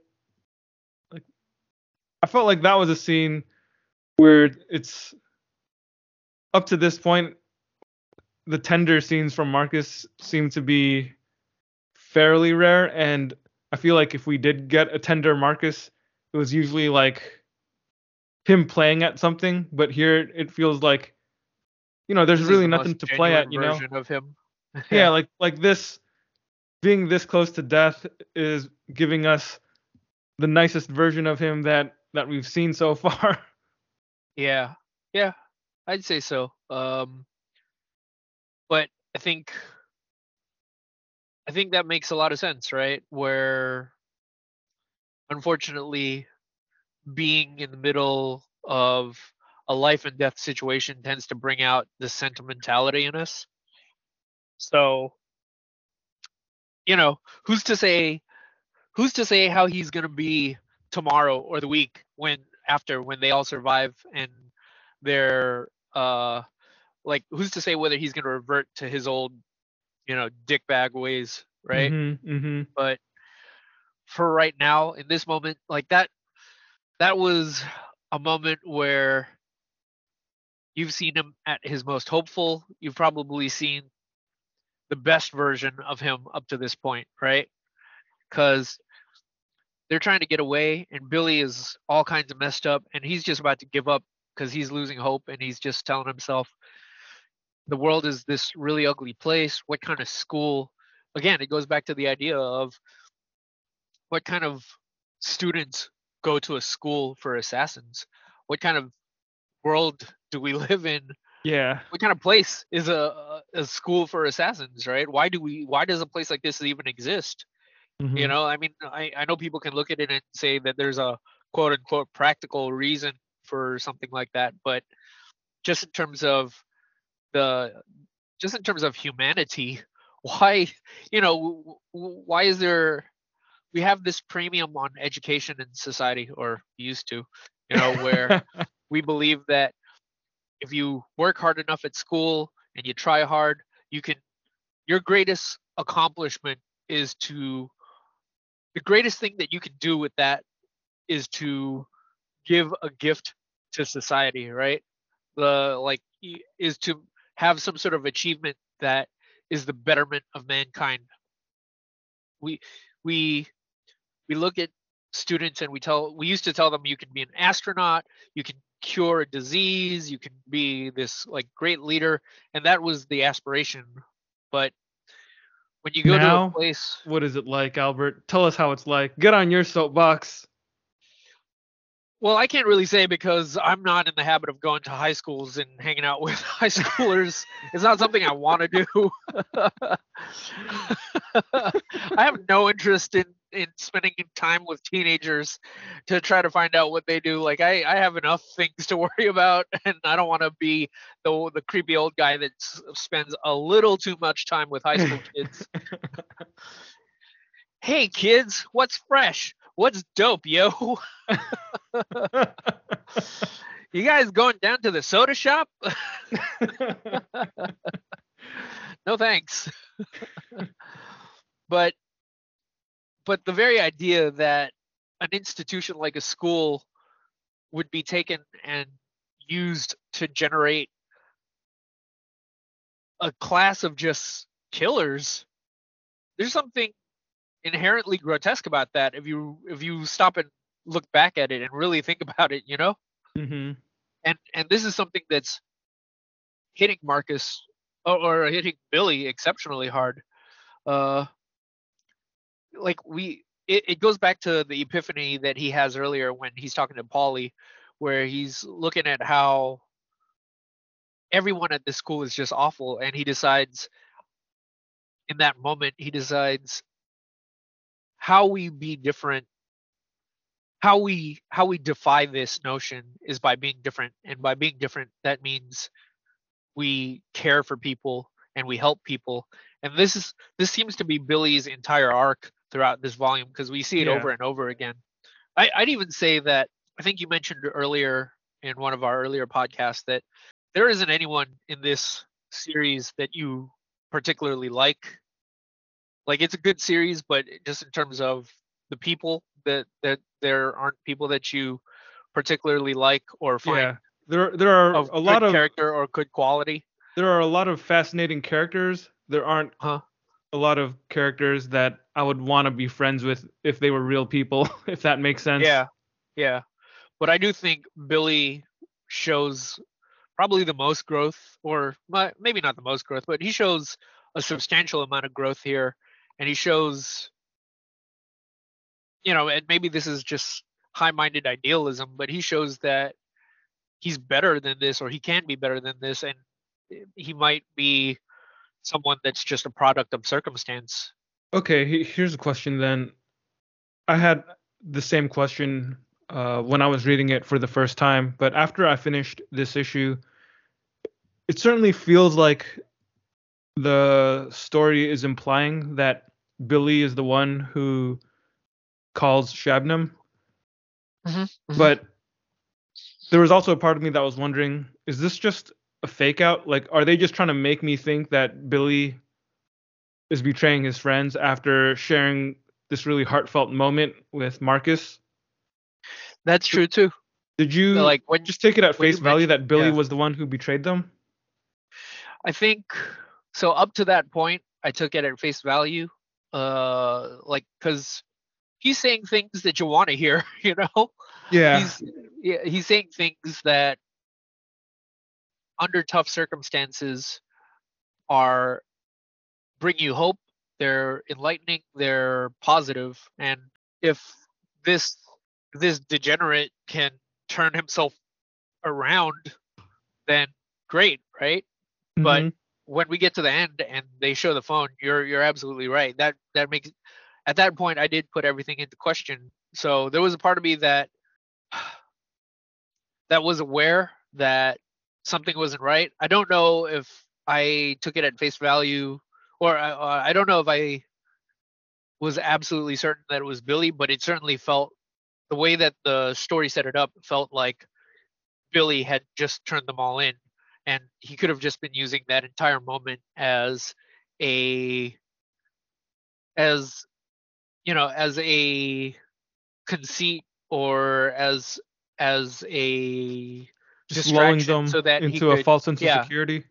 yeah, exactly, just a distraction so that he could eventually save his own hide. So that thought did cross my mind. It was very much a possibility, but that's the drama of it all. Once you get to the end and you see that phone that mysteriously still has service, even though it's a slum house, and I don't even know if that band of hillbillies was paying their phone bills to begin with, really, when you mention it, right? Uh-huh. But yes, but so that's the thing that I was wondering, because I was thinking, is the artwork just trying to trick us into thinking that Billy is a traitor? Because I'll be honest, my first thought was, I feel like Remender and Craig were messing with my head. So I think it put me on guard to think that Petra Yeah, would be the one yeah, that was gonna betray them. kind of, right? Because this isn't the first time we've seen it in Deadly Class. We actually see this several times over and over again throughout the book, where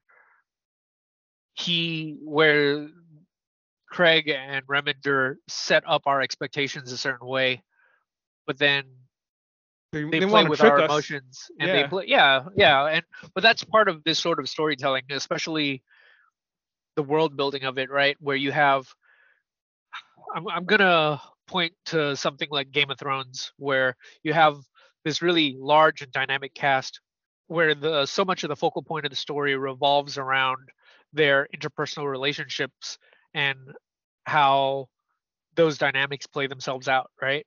So part of what that part of the assignment for Remender and Wes Craig are in this particular instance is, how do you tell those stories of betrayal while setting setting these characters against each other, right? And they have done it. They've shown themselves as being particularly adept at being really good at subverting our expectations, and, man, I forgot what the word is, but you know giving us these red herrings only to flip everything on its head. Hmm. And that's part of the, I guess, the fun of the world building of Deadly Class is, again, this is a series where you have all these different cliques and all these people vying for power, and plotting against one another in order to survive. And in order to communicate all those dynamics, be you have to be able to show that through the panels, through the art, and through the story. Like, it's not just the plotting in terms of what happens. It's in this case, I think Wes Craig is completely on board in, okay, how do I plan this out so that people who are reading it are set up to have certain expectations, so that when we finally pull the rug from underneath them, they're completely surprised by it, right? Hmm.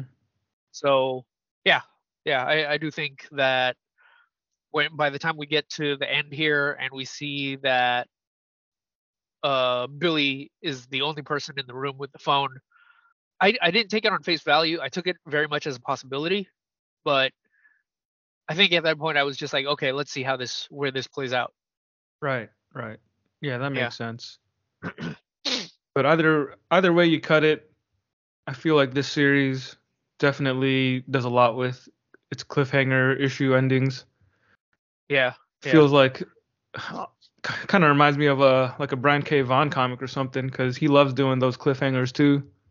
Yeah. They're just these really foreboding kind of cliffhangers.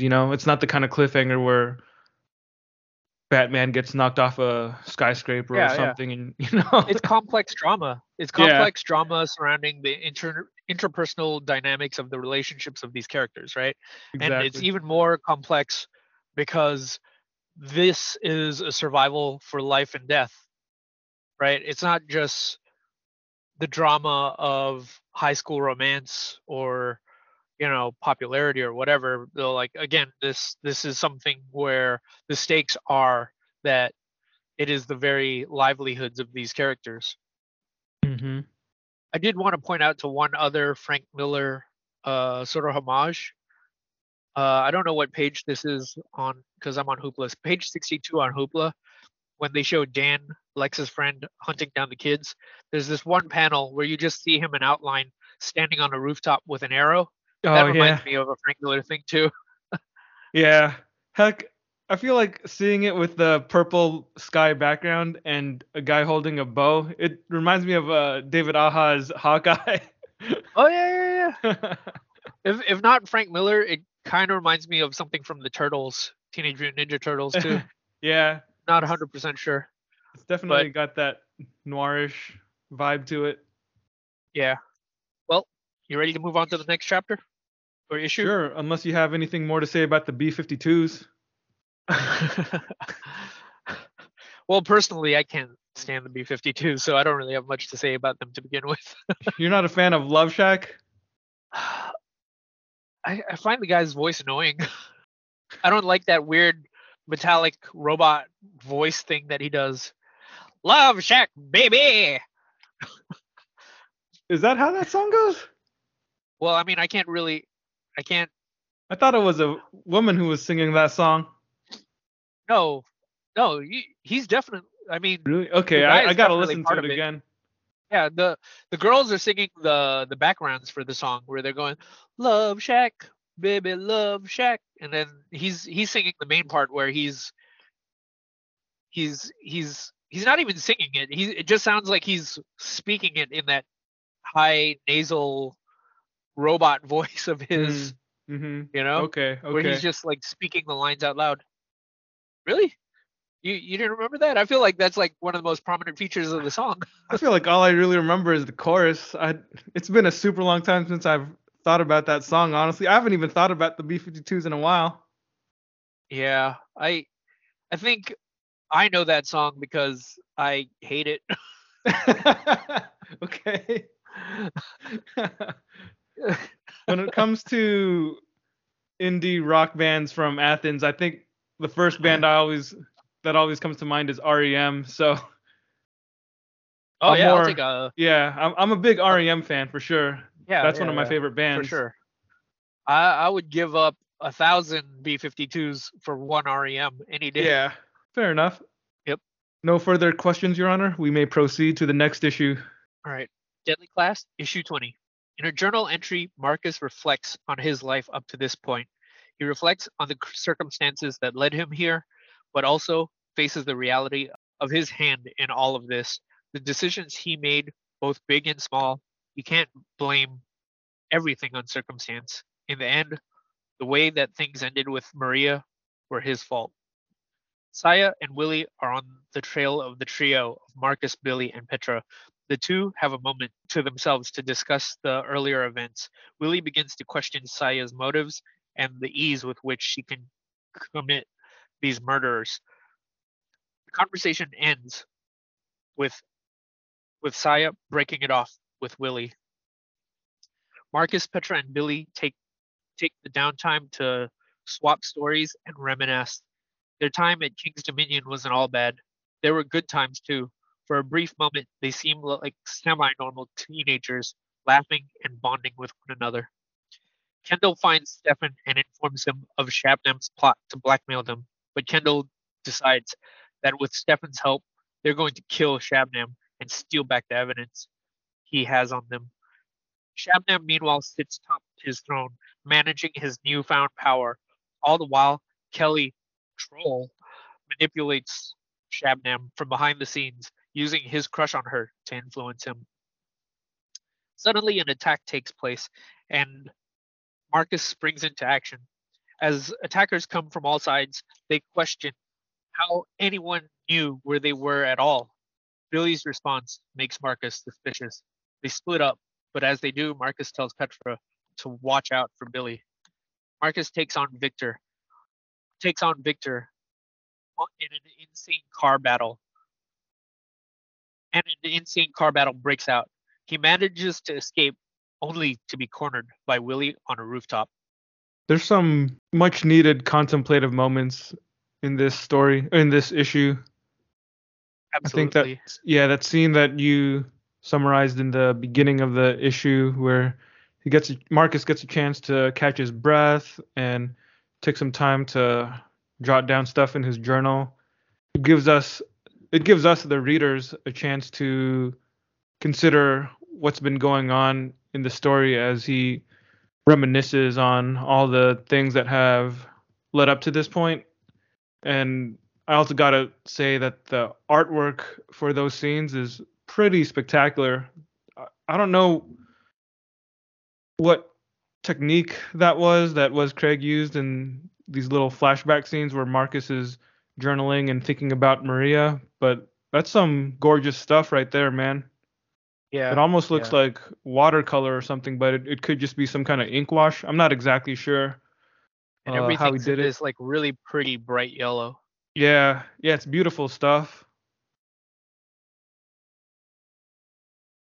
Oh yeah, this is a side note, but I noticed every time you were saying Steven's name, you kept pronouncing it Stefan. Is that because it's the playoffs and we're rooting for Steph Curry? It's not Stefan? I could have swore it was Stefan. I don't know. I mean, most people who spell their name like that pronounce it Steven. Is it Steph? Yeah. Well, I mean, I'm not most people. Just I like mean, you I pronounce might be biased, but Debris. I think I'm better than most people. So, if that's the case, my way is right. I like it, man. I like it. I thought you were doing one of your bits, like how you pronounce debris. No, that was a sincere moment right there. Okay. Because I'm accustomed to calling people who spell their name Steven Steven. So, you know, I actually make the ph sound. I just how I was raised. Interesting. Right. Yeah, but it's a really great opening scene here. It's kind of heartbreaking actually, because, well, granted, okay, up to this point, Marcus has been a pretty selfish little jerk, and it's, again, I guess it's par for the course for a teenage boy who looks back at these relationships and realizes only too late that he had a good thing, but because he wanted to have it all, or because he wanted to give himself an excuse to not enjoy this thing that he had with this young woman, this relationship that he had, because he wanted someone else. For him to look back at that and realize, oh man, I had a good thing and I just messed it up. Like, it's hard to feel bad for him, but there is something, like, if anything, I feel bad for Maria, I guess. Yeah, totally. Yeah. Right.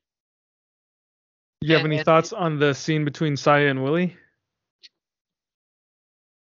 It feels pretty abrupt. I do feel like it's another bit of evidence that we can put into the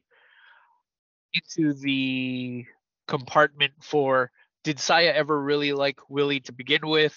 Was she just using him for all along? Because it just really feels like she gave up on him way too easily, right? Because it really just ends up over the course of one page, that one discussion, and it isn't even a huge, long, dense discussion between the two.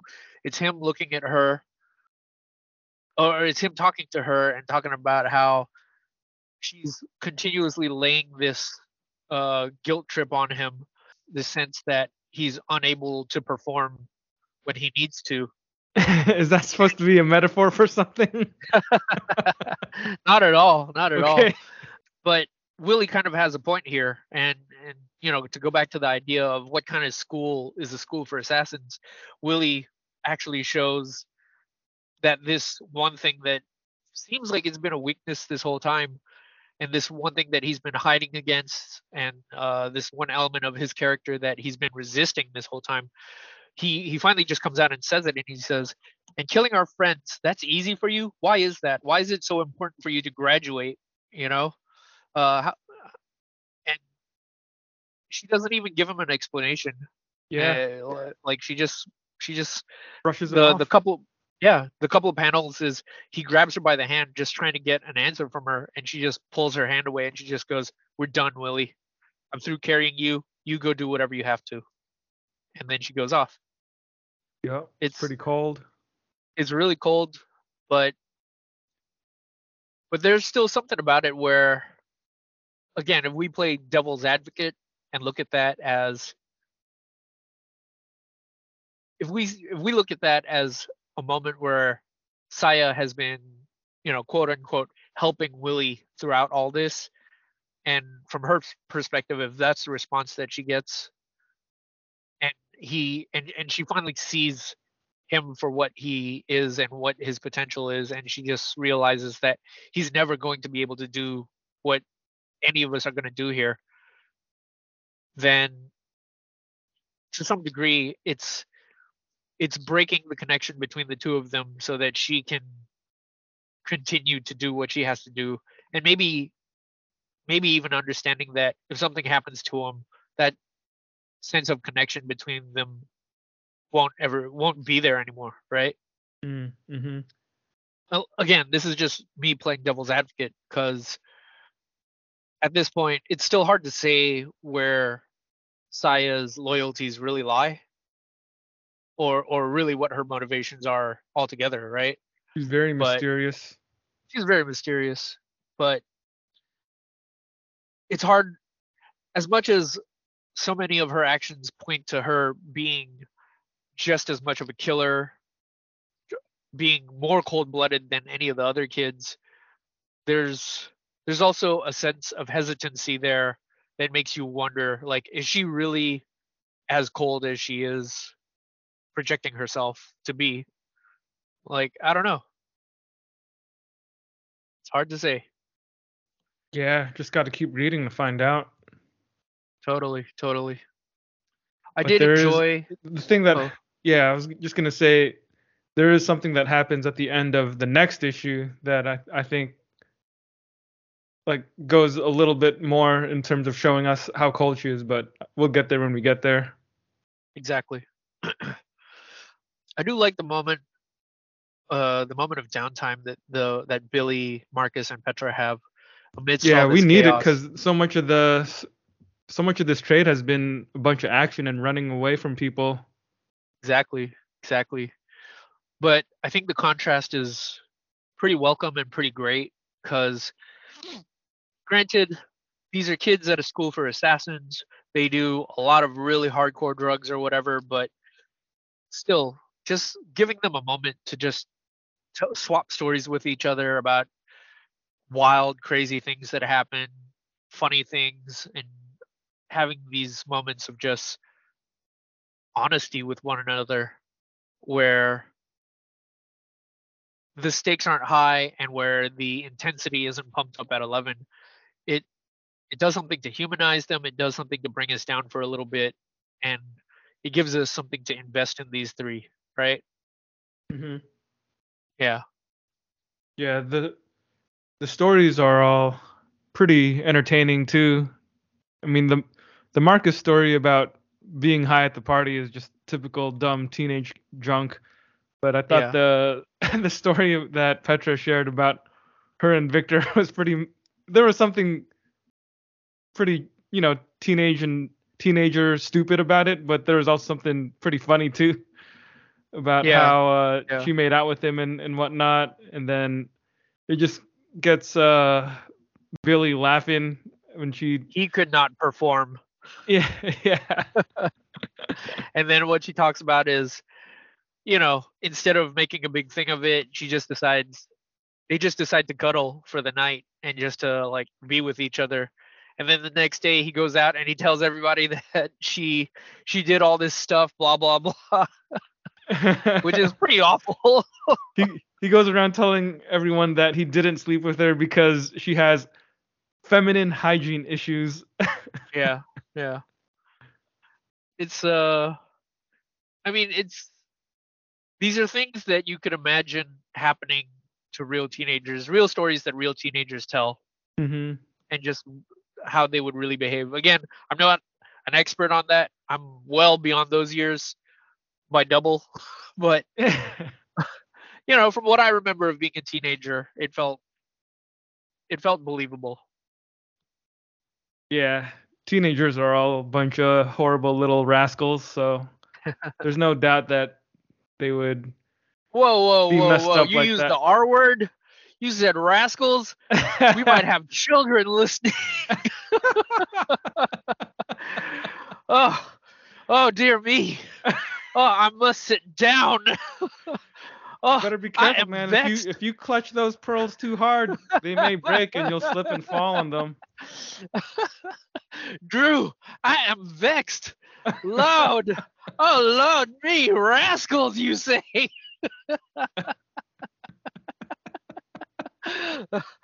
Oh dear.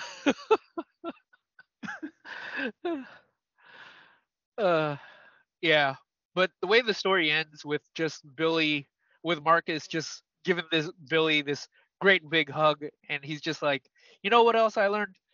Cynicism is the refuge of the coward. Sincerity, man, that shit is hard.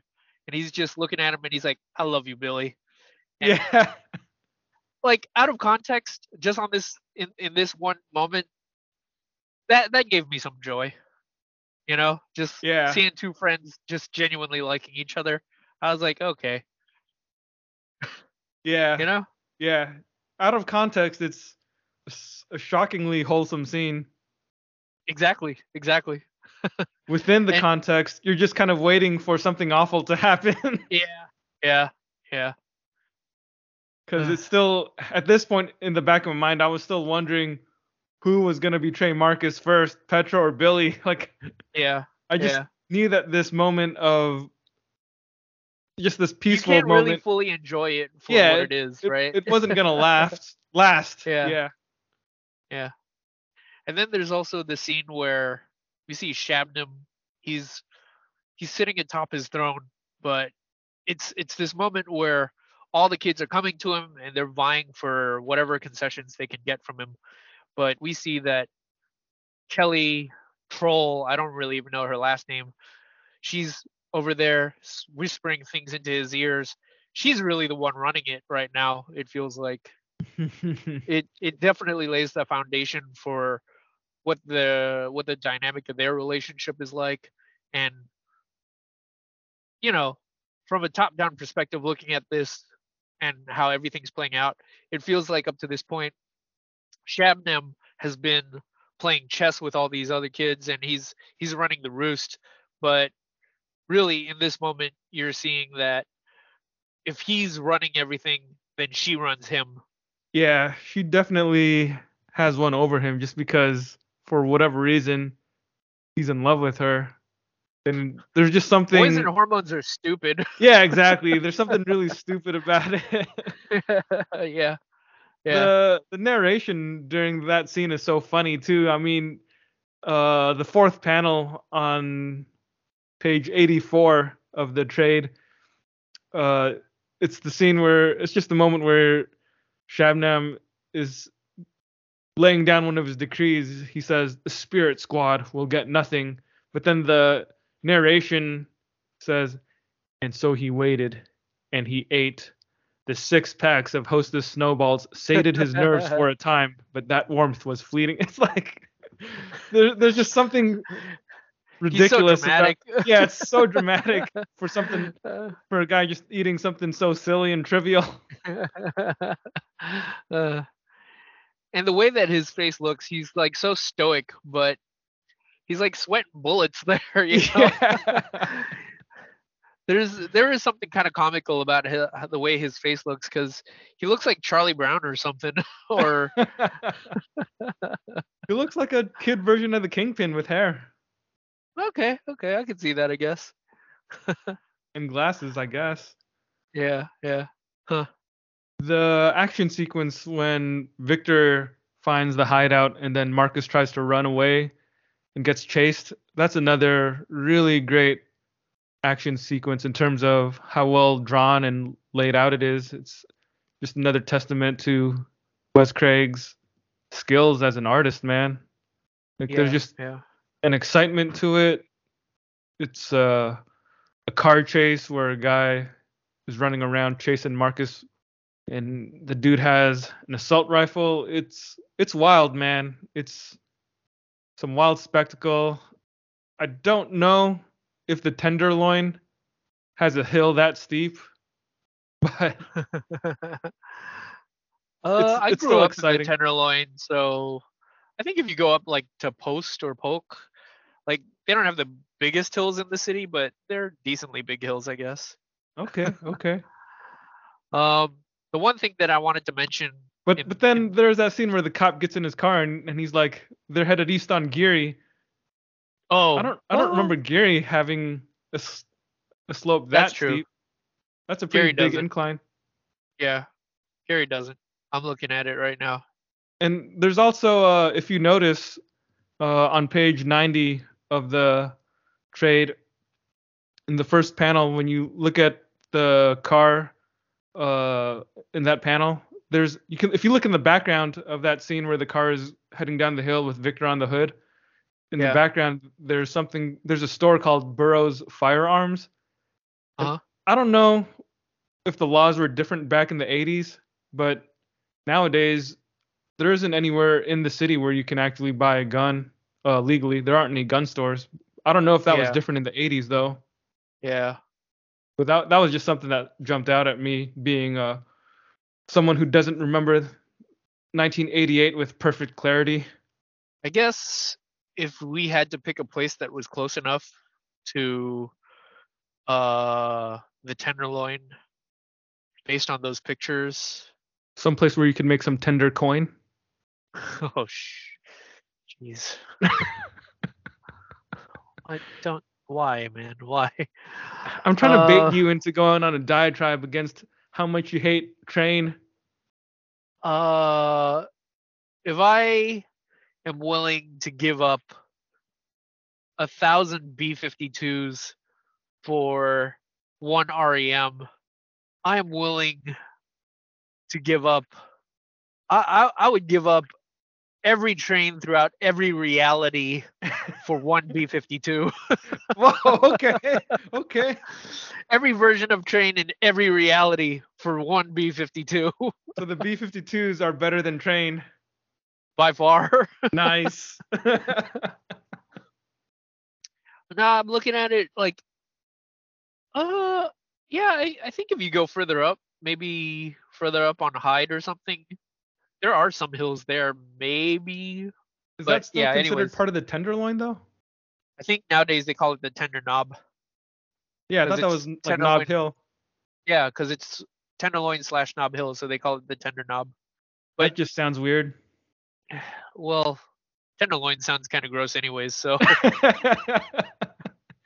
Yeah. So, no real winners here. There ain't. Yeah.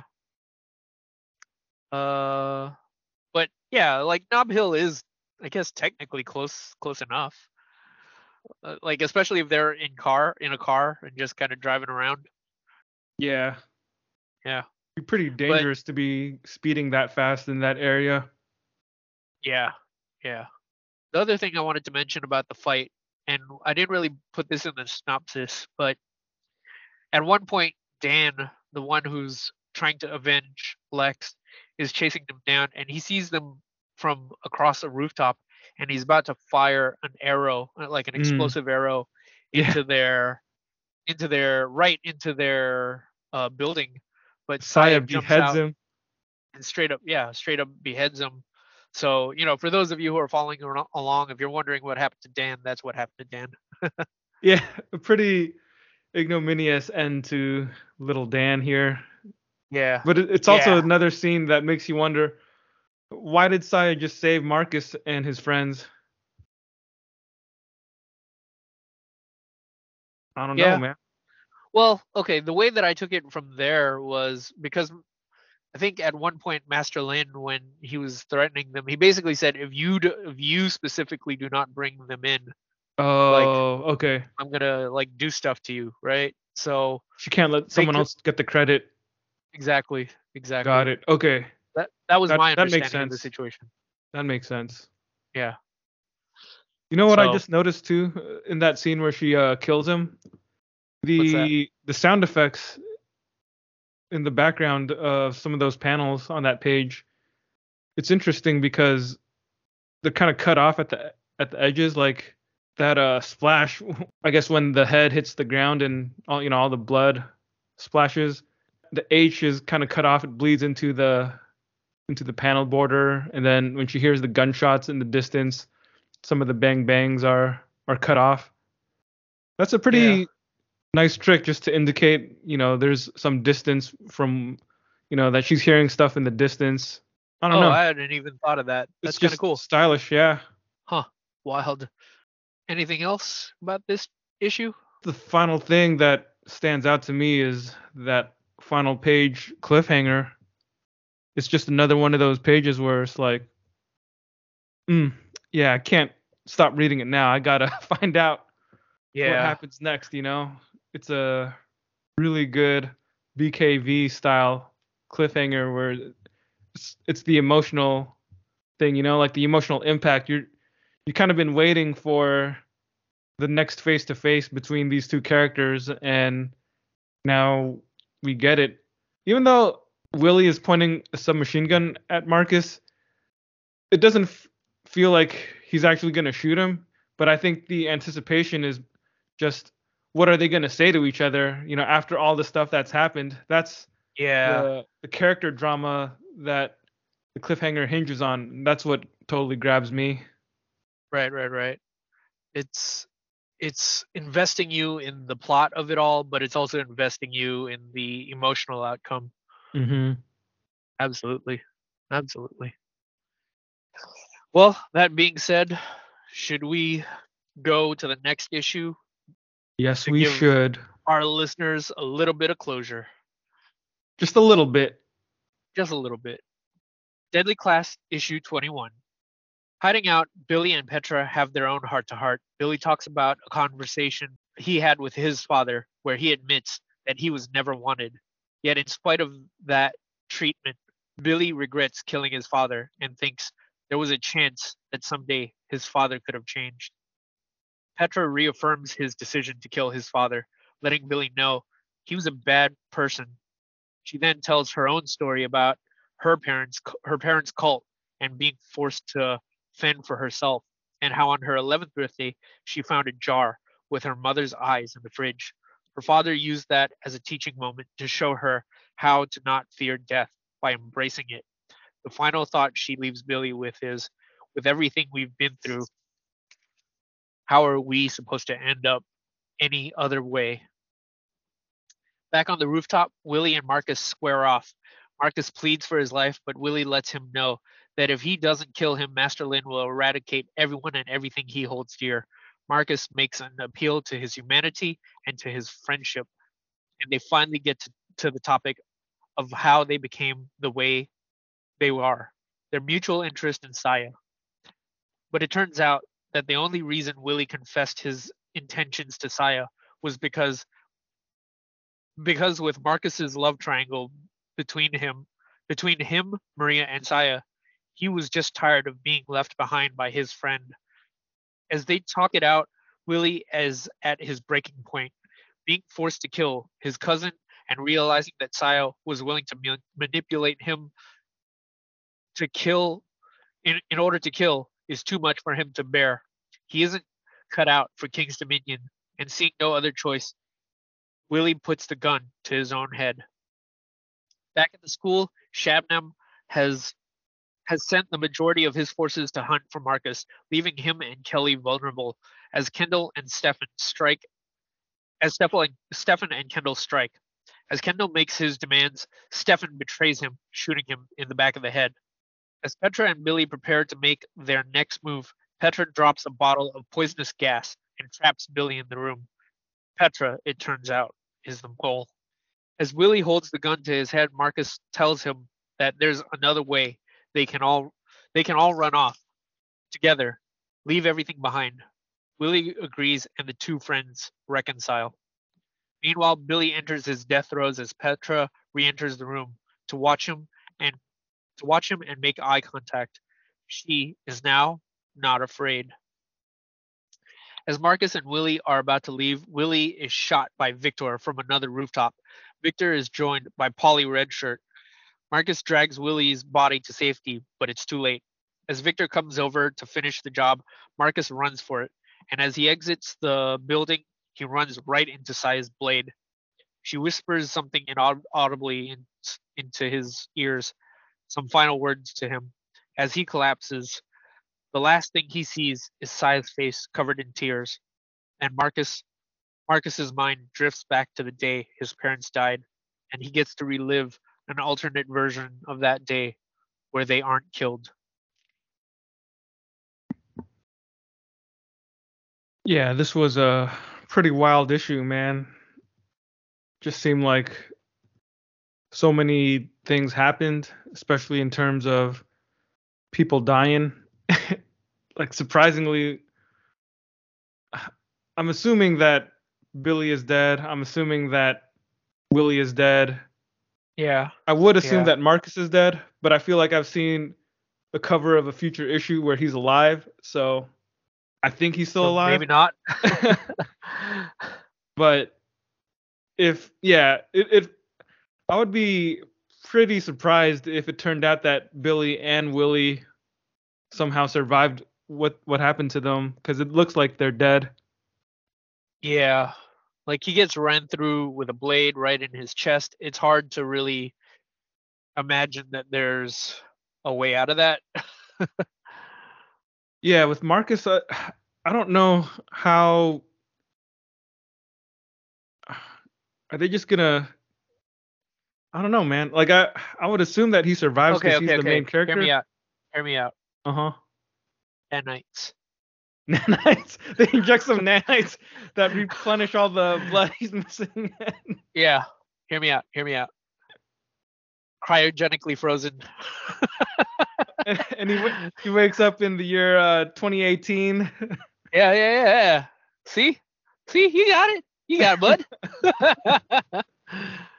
Yeah, I mean, at this point, I really don't know what to expect in the story, so it's just shocking to see that most of the main characters have taken what seem to be fatal blows. Yeah.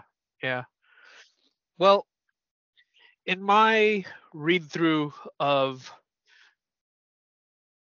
Rick Remender's Remen Year of Comics, hashtag Remen Year, I was telling Drew in a conversation we had offline where I feel like one of Rick Remender's pet themes or plot devices is he likes to establish what the ideal ending is for a lot of us, for his characters, for the readers, but I feel that he ultimately takes that all away in order to give us the ending that we do get, but with a greater truth. So the characters end up having to give up their hopes for whatever their main objective is, whatever the MacGuffin is that they happen to be tracking down, and they willingly give it up in order to seek the greater truth of their lives, whether it's good or bad. And I do think that this is another example of that. Granted, like you said, I don't know if Marcus is actually dead, so, but based on the way that final scene plays out, if he has in fact died, then it's consistent with my viewing of Rick Remender's works throughout other series that I've read. So, yeah. Do you think that? So you think that he is dead?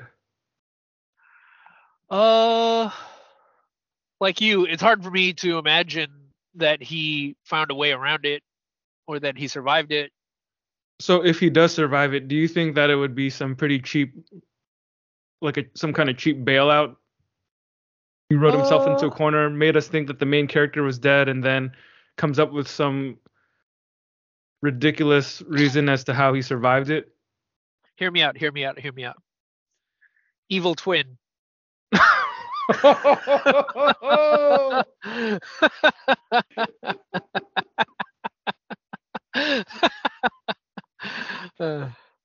I got a million of these.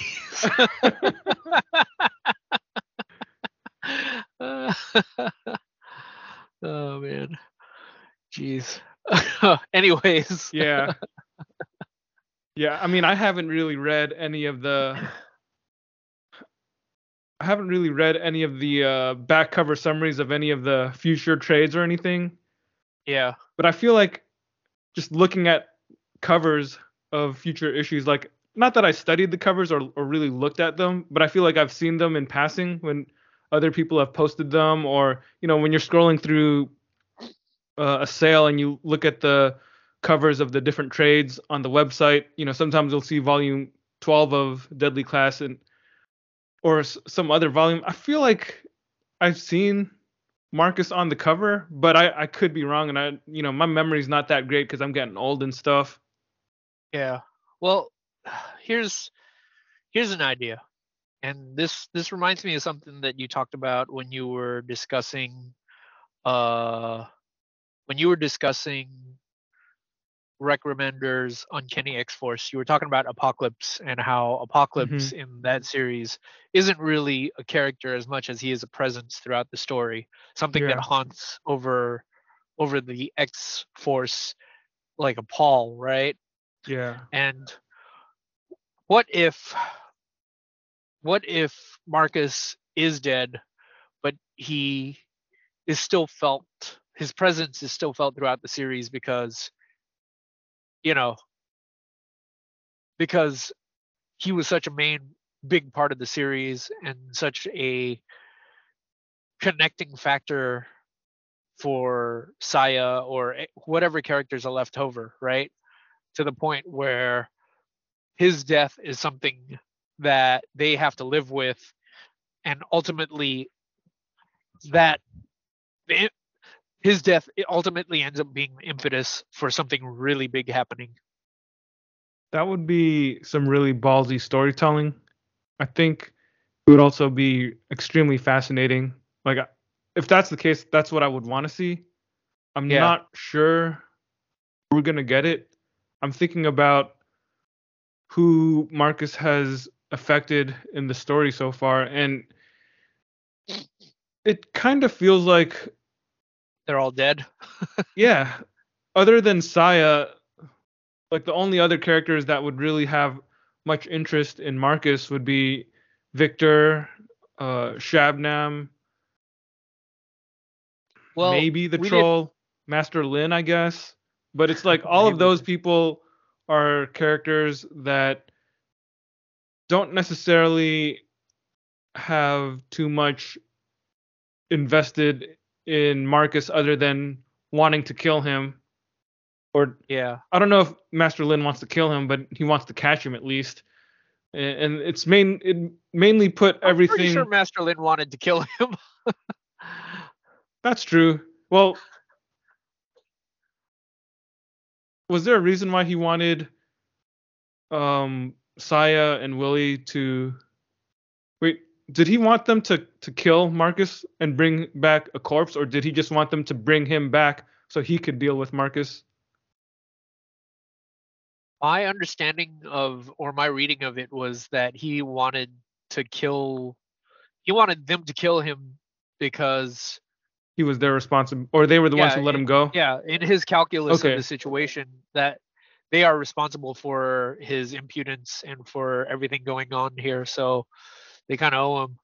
Okay, got it. So then, of all the characters that Marcus might have left an impact on, pretty much all of them just wanted to kill him, and Saya was the one who ran him through with the sword. So, but she's also the only one of those characters who had something that was like more of an emotional connection with him. So it feels like if he is dead, then the rest of the series moving forward, it would put the onus on Saya to really deal with the ramifications of the specter of Marcus. Yeah. And that there's definitely something fascinating about that, but I don't know, it just feels like it doesn't feel like that's what would happen, But who knows? Maybe I'll be wrong, man. Maybe someone out there who's already read the entire series is listening to me laughing at my outrageous predictions. What fools these mortals be. Well, the thing I was going to say or mention was, you also remember, we're not even sure that Maria's dead, remember? Yeah. So it's like there's that. Going back to Born Again. There is no corpse. Yeah. Yeah, and based on Saya's reaction, there was something there. Like, I don't know exactly what she said to him, but for the sake of drama, it was definitely left ambiguous, right? And the fact actually, that on the digital version, you can zoom in. Yeah, but even if you zoom in, I tried it to zoom in, you can't really read it. If you zoom in all the way and hold it up to a mirror, you can read what she says. Yeah? What does it say? It says...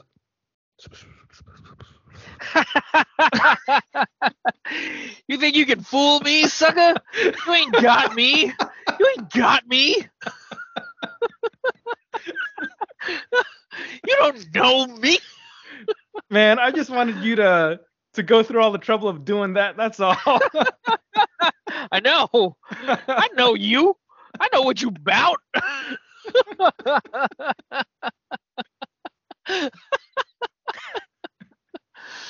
But anyways,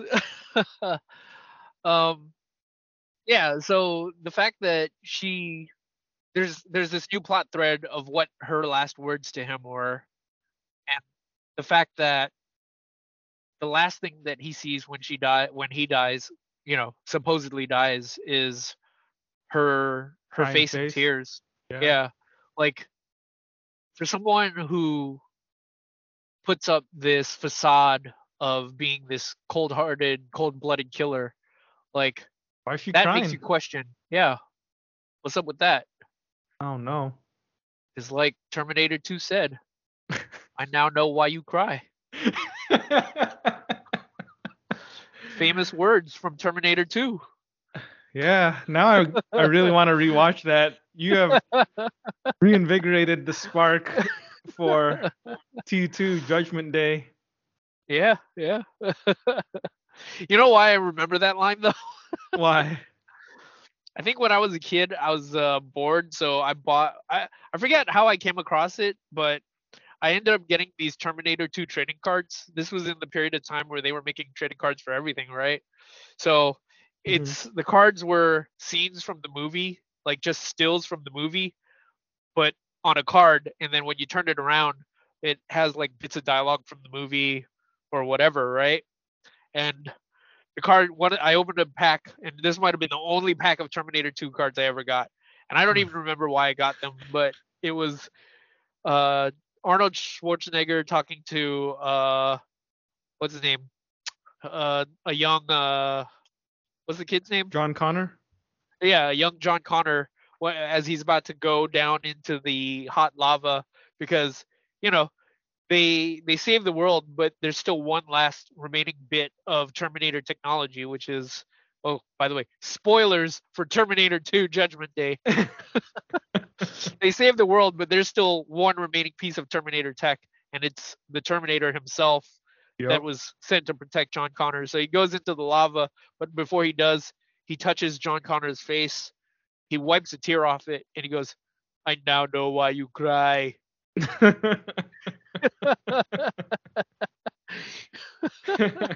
It's a very touching moment, even though we're laughing at it. Uh, it's in the it's probably in the top 3 greatest moments from Arnold Schwarzenegger's body of work. Yeah, it's gotta be. Yeah. It's up there with Total Recall. Consider that a divorce. I love that line. That is such a good one-liner. Oh man. Yeah, well, here we are at the end. Were there any other scenes or moments from this chapter you wanted to, or issue that you wanted to discuss? Do you think there is any chance whatsoever that Billy or Willie survived? Oh, Because the way I read it, Billy to me is dead.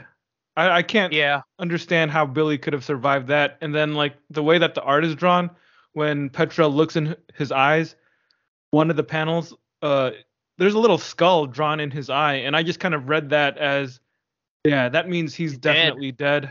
Yeah. He's dead, she said.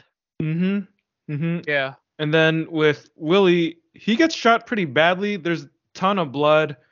And when Marcus is trying to drag him and telling him to get He up, looks pretty dead too. he looks pretty dead. Like his eyes are He looks open, his gone. mouth is open, but he just can't Yeah. do anything.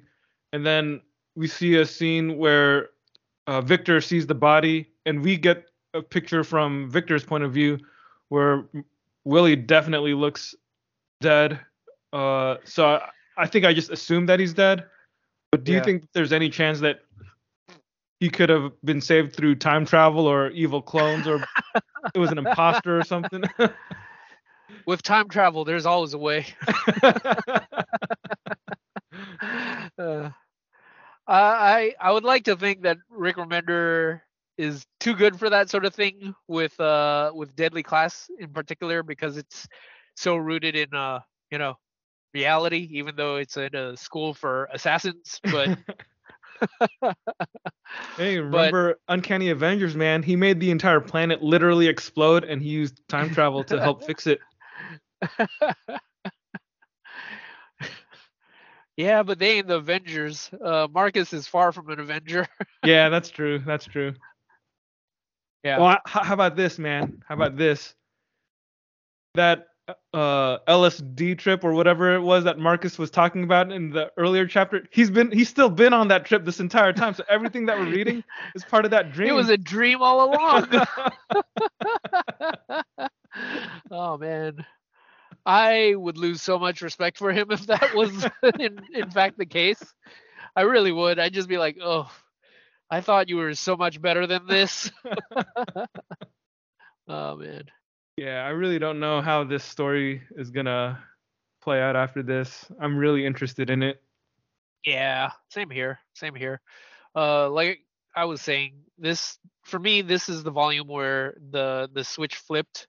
And even though I was reading it, not necessarily just for the podcast, but even though I was reading it and I was invested, this was the first chapter where I was like, oh man, I kind of am looking forward to reading the next volume just to know what happens. Because heck, I'm even looking forward to just reading it, even though the next volume that we're going to cover isn't going to be until another month.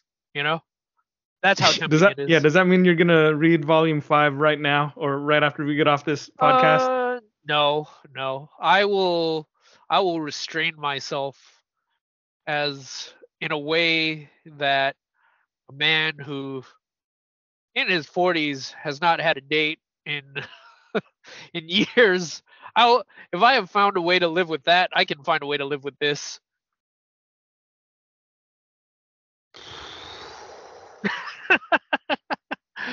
That is heavy. You're telling me. I lived that life. Who are you talking to? uh, uh, I think one of the things about Deadly Class that comes through even stronger in this volume, as the culmination of everything we've read up to this point, is the idea of the comic as a metaphor for high school. Like starting from the very first chapter of this volume with issue 17, when we have those scenes of all these cliques grouping together and teaming up and hunting down all the misfits and outcasts and whatnot. You know, everybody hates everyone else. Sometimes you find some friends, but you're always wondering, are they really my friends? Can I really trust these people? And you're never really sure exactly where you fit in, and you tend to put your guard up so you don't have to be hurt by other people that you might be too close to. And I feel like viewing the story from that lens, it's actually a really grim outlook on teenage life and high school in general.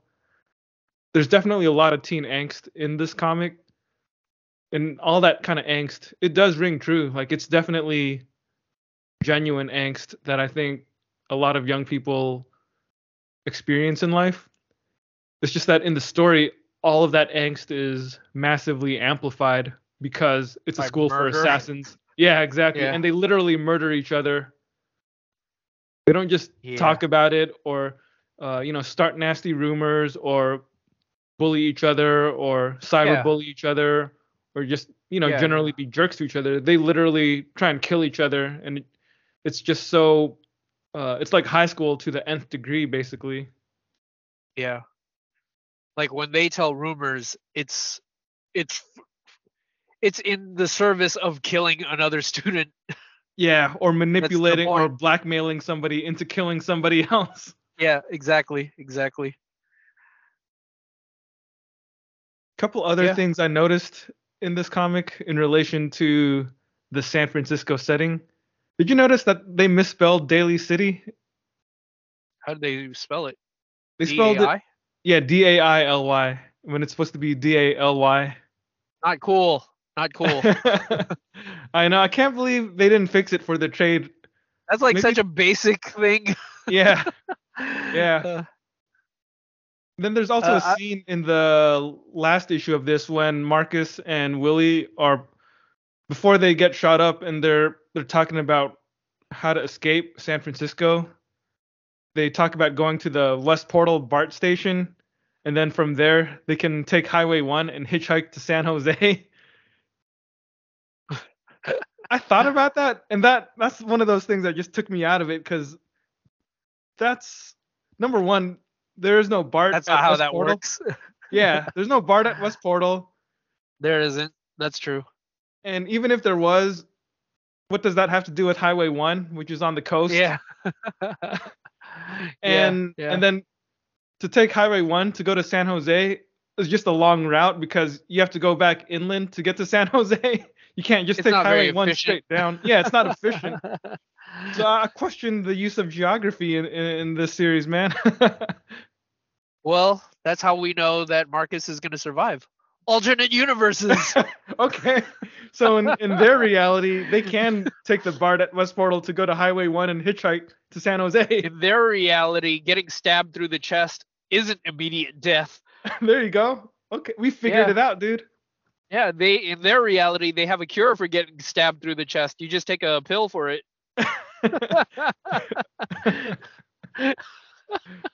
Nice. Uh, You have any final thoughts, Albert? did I have any? I don't.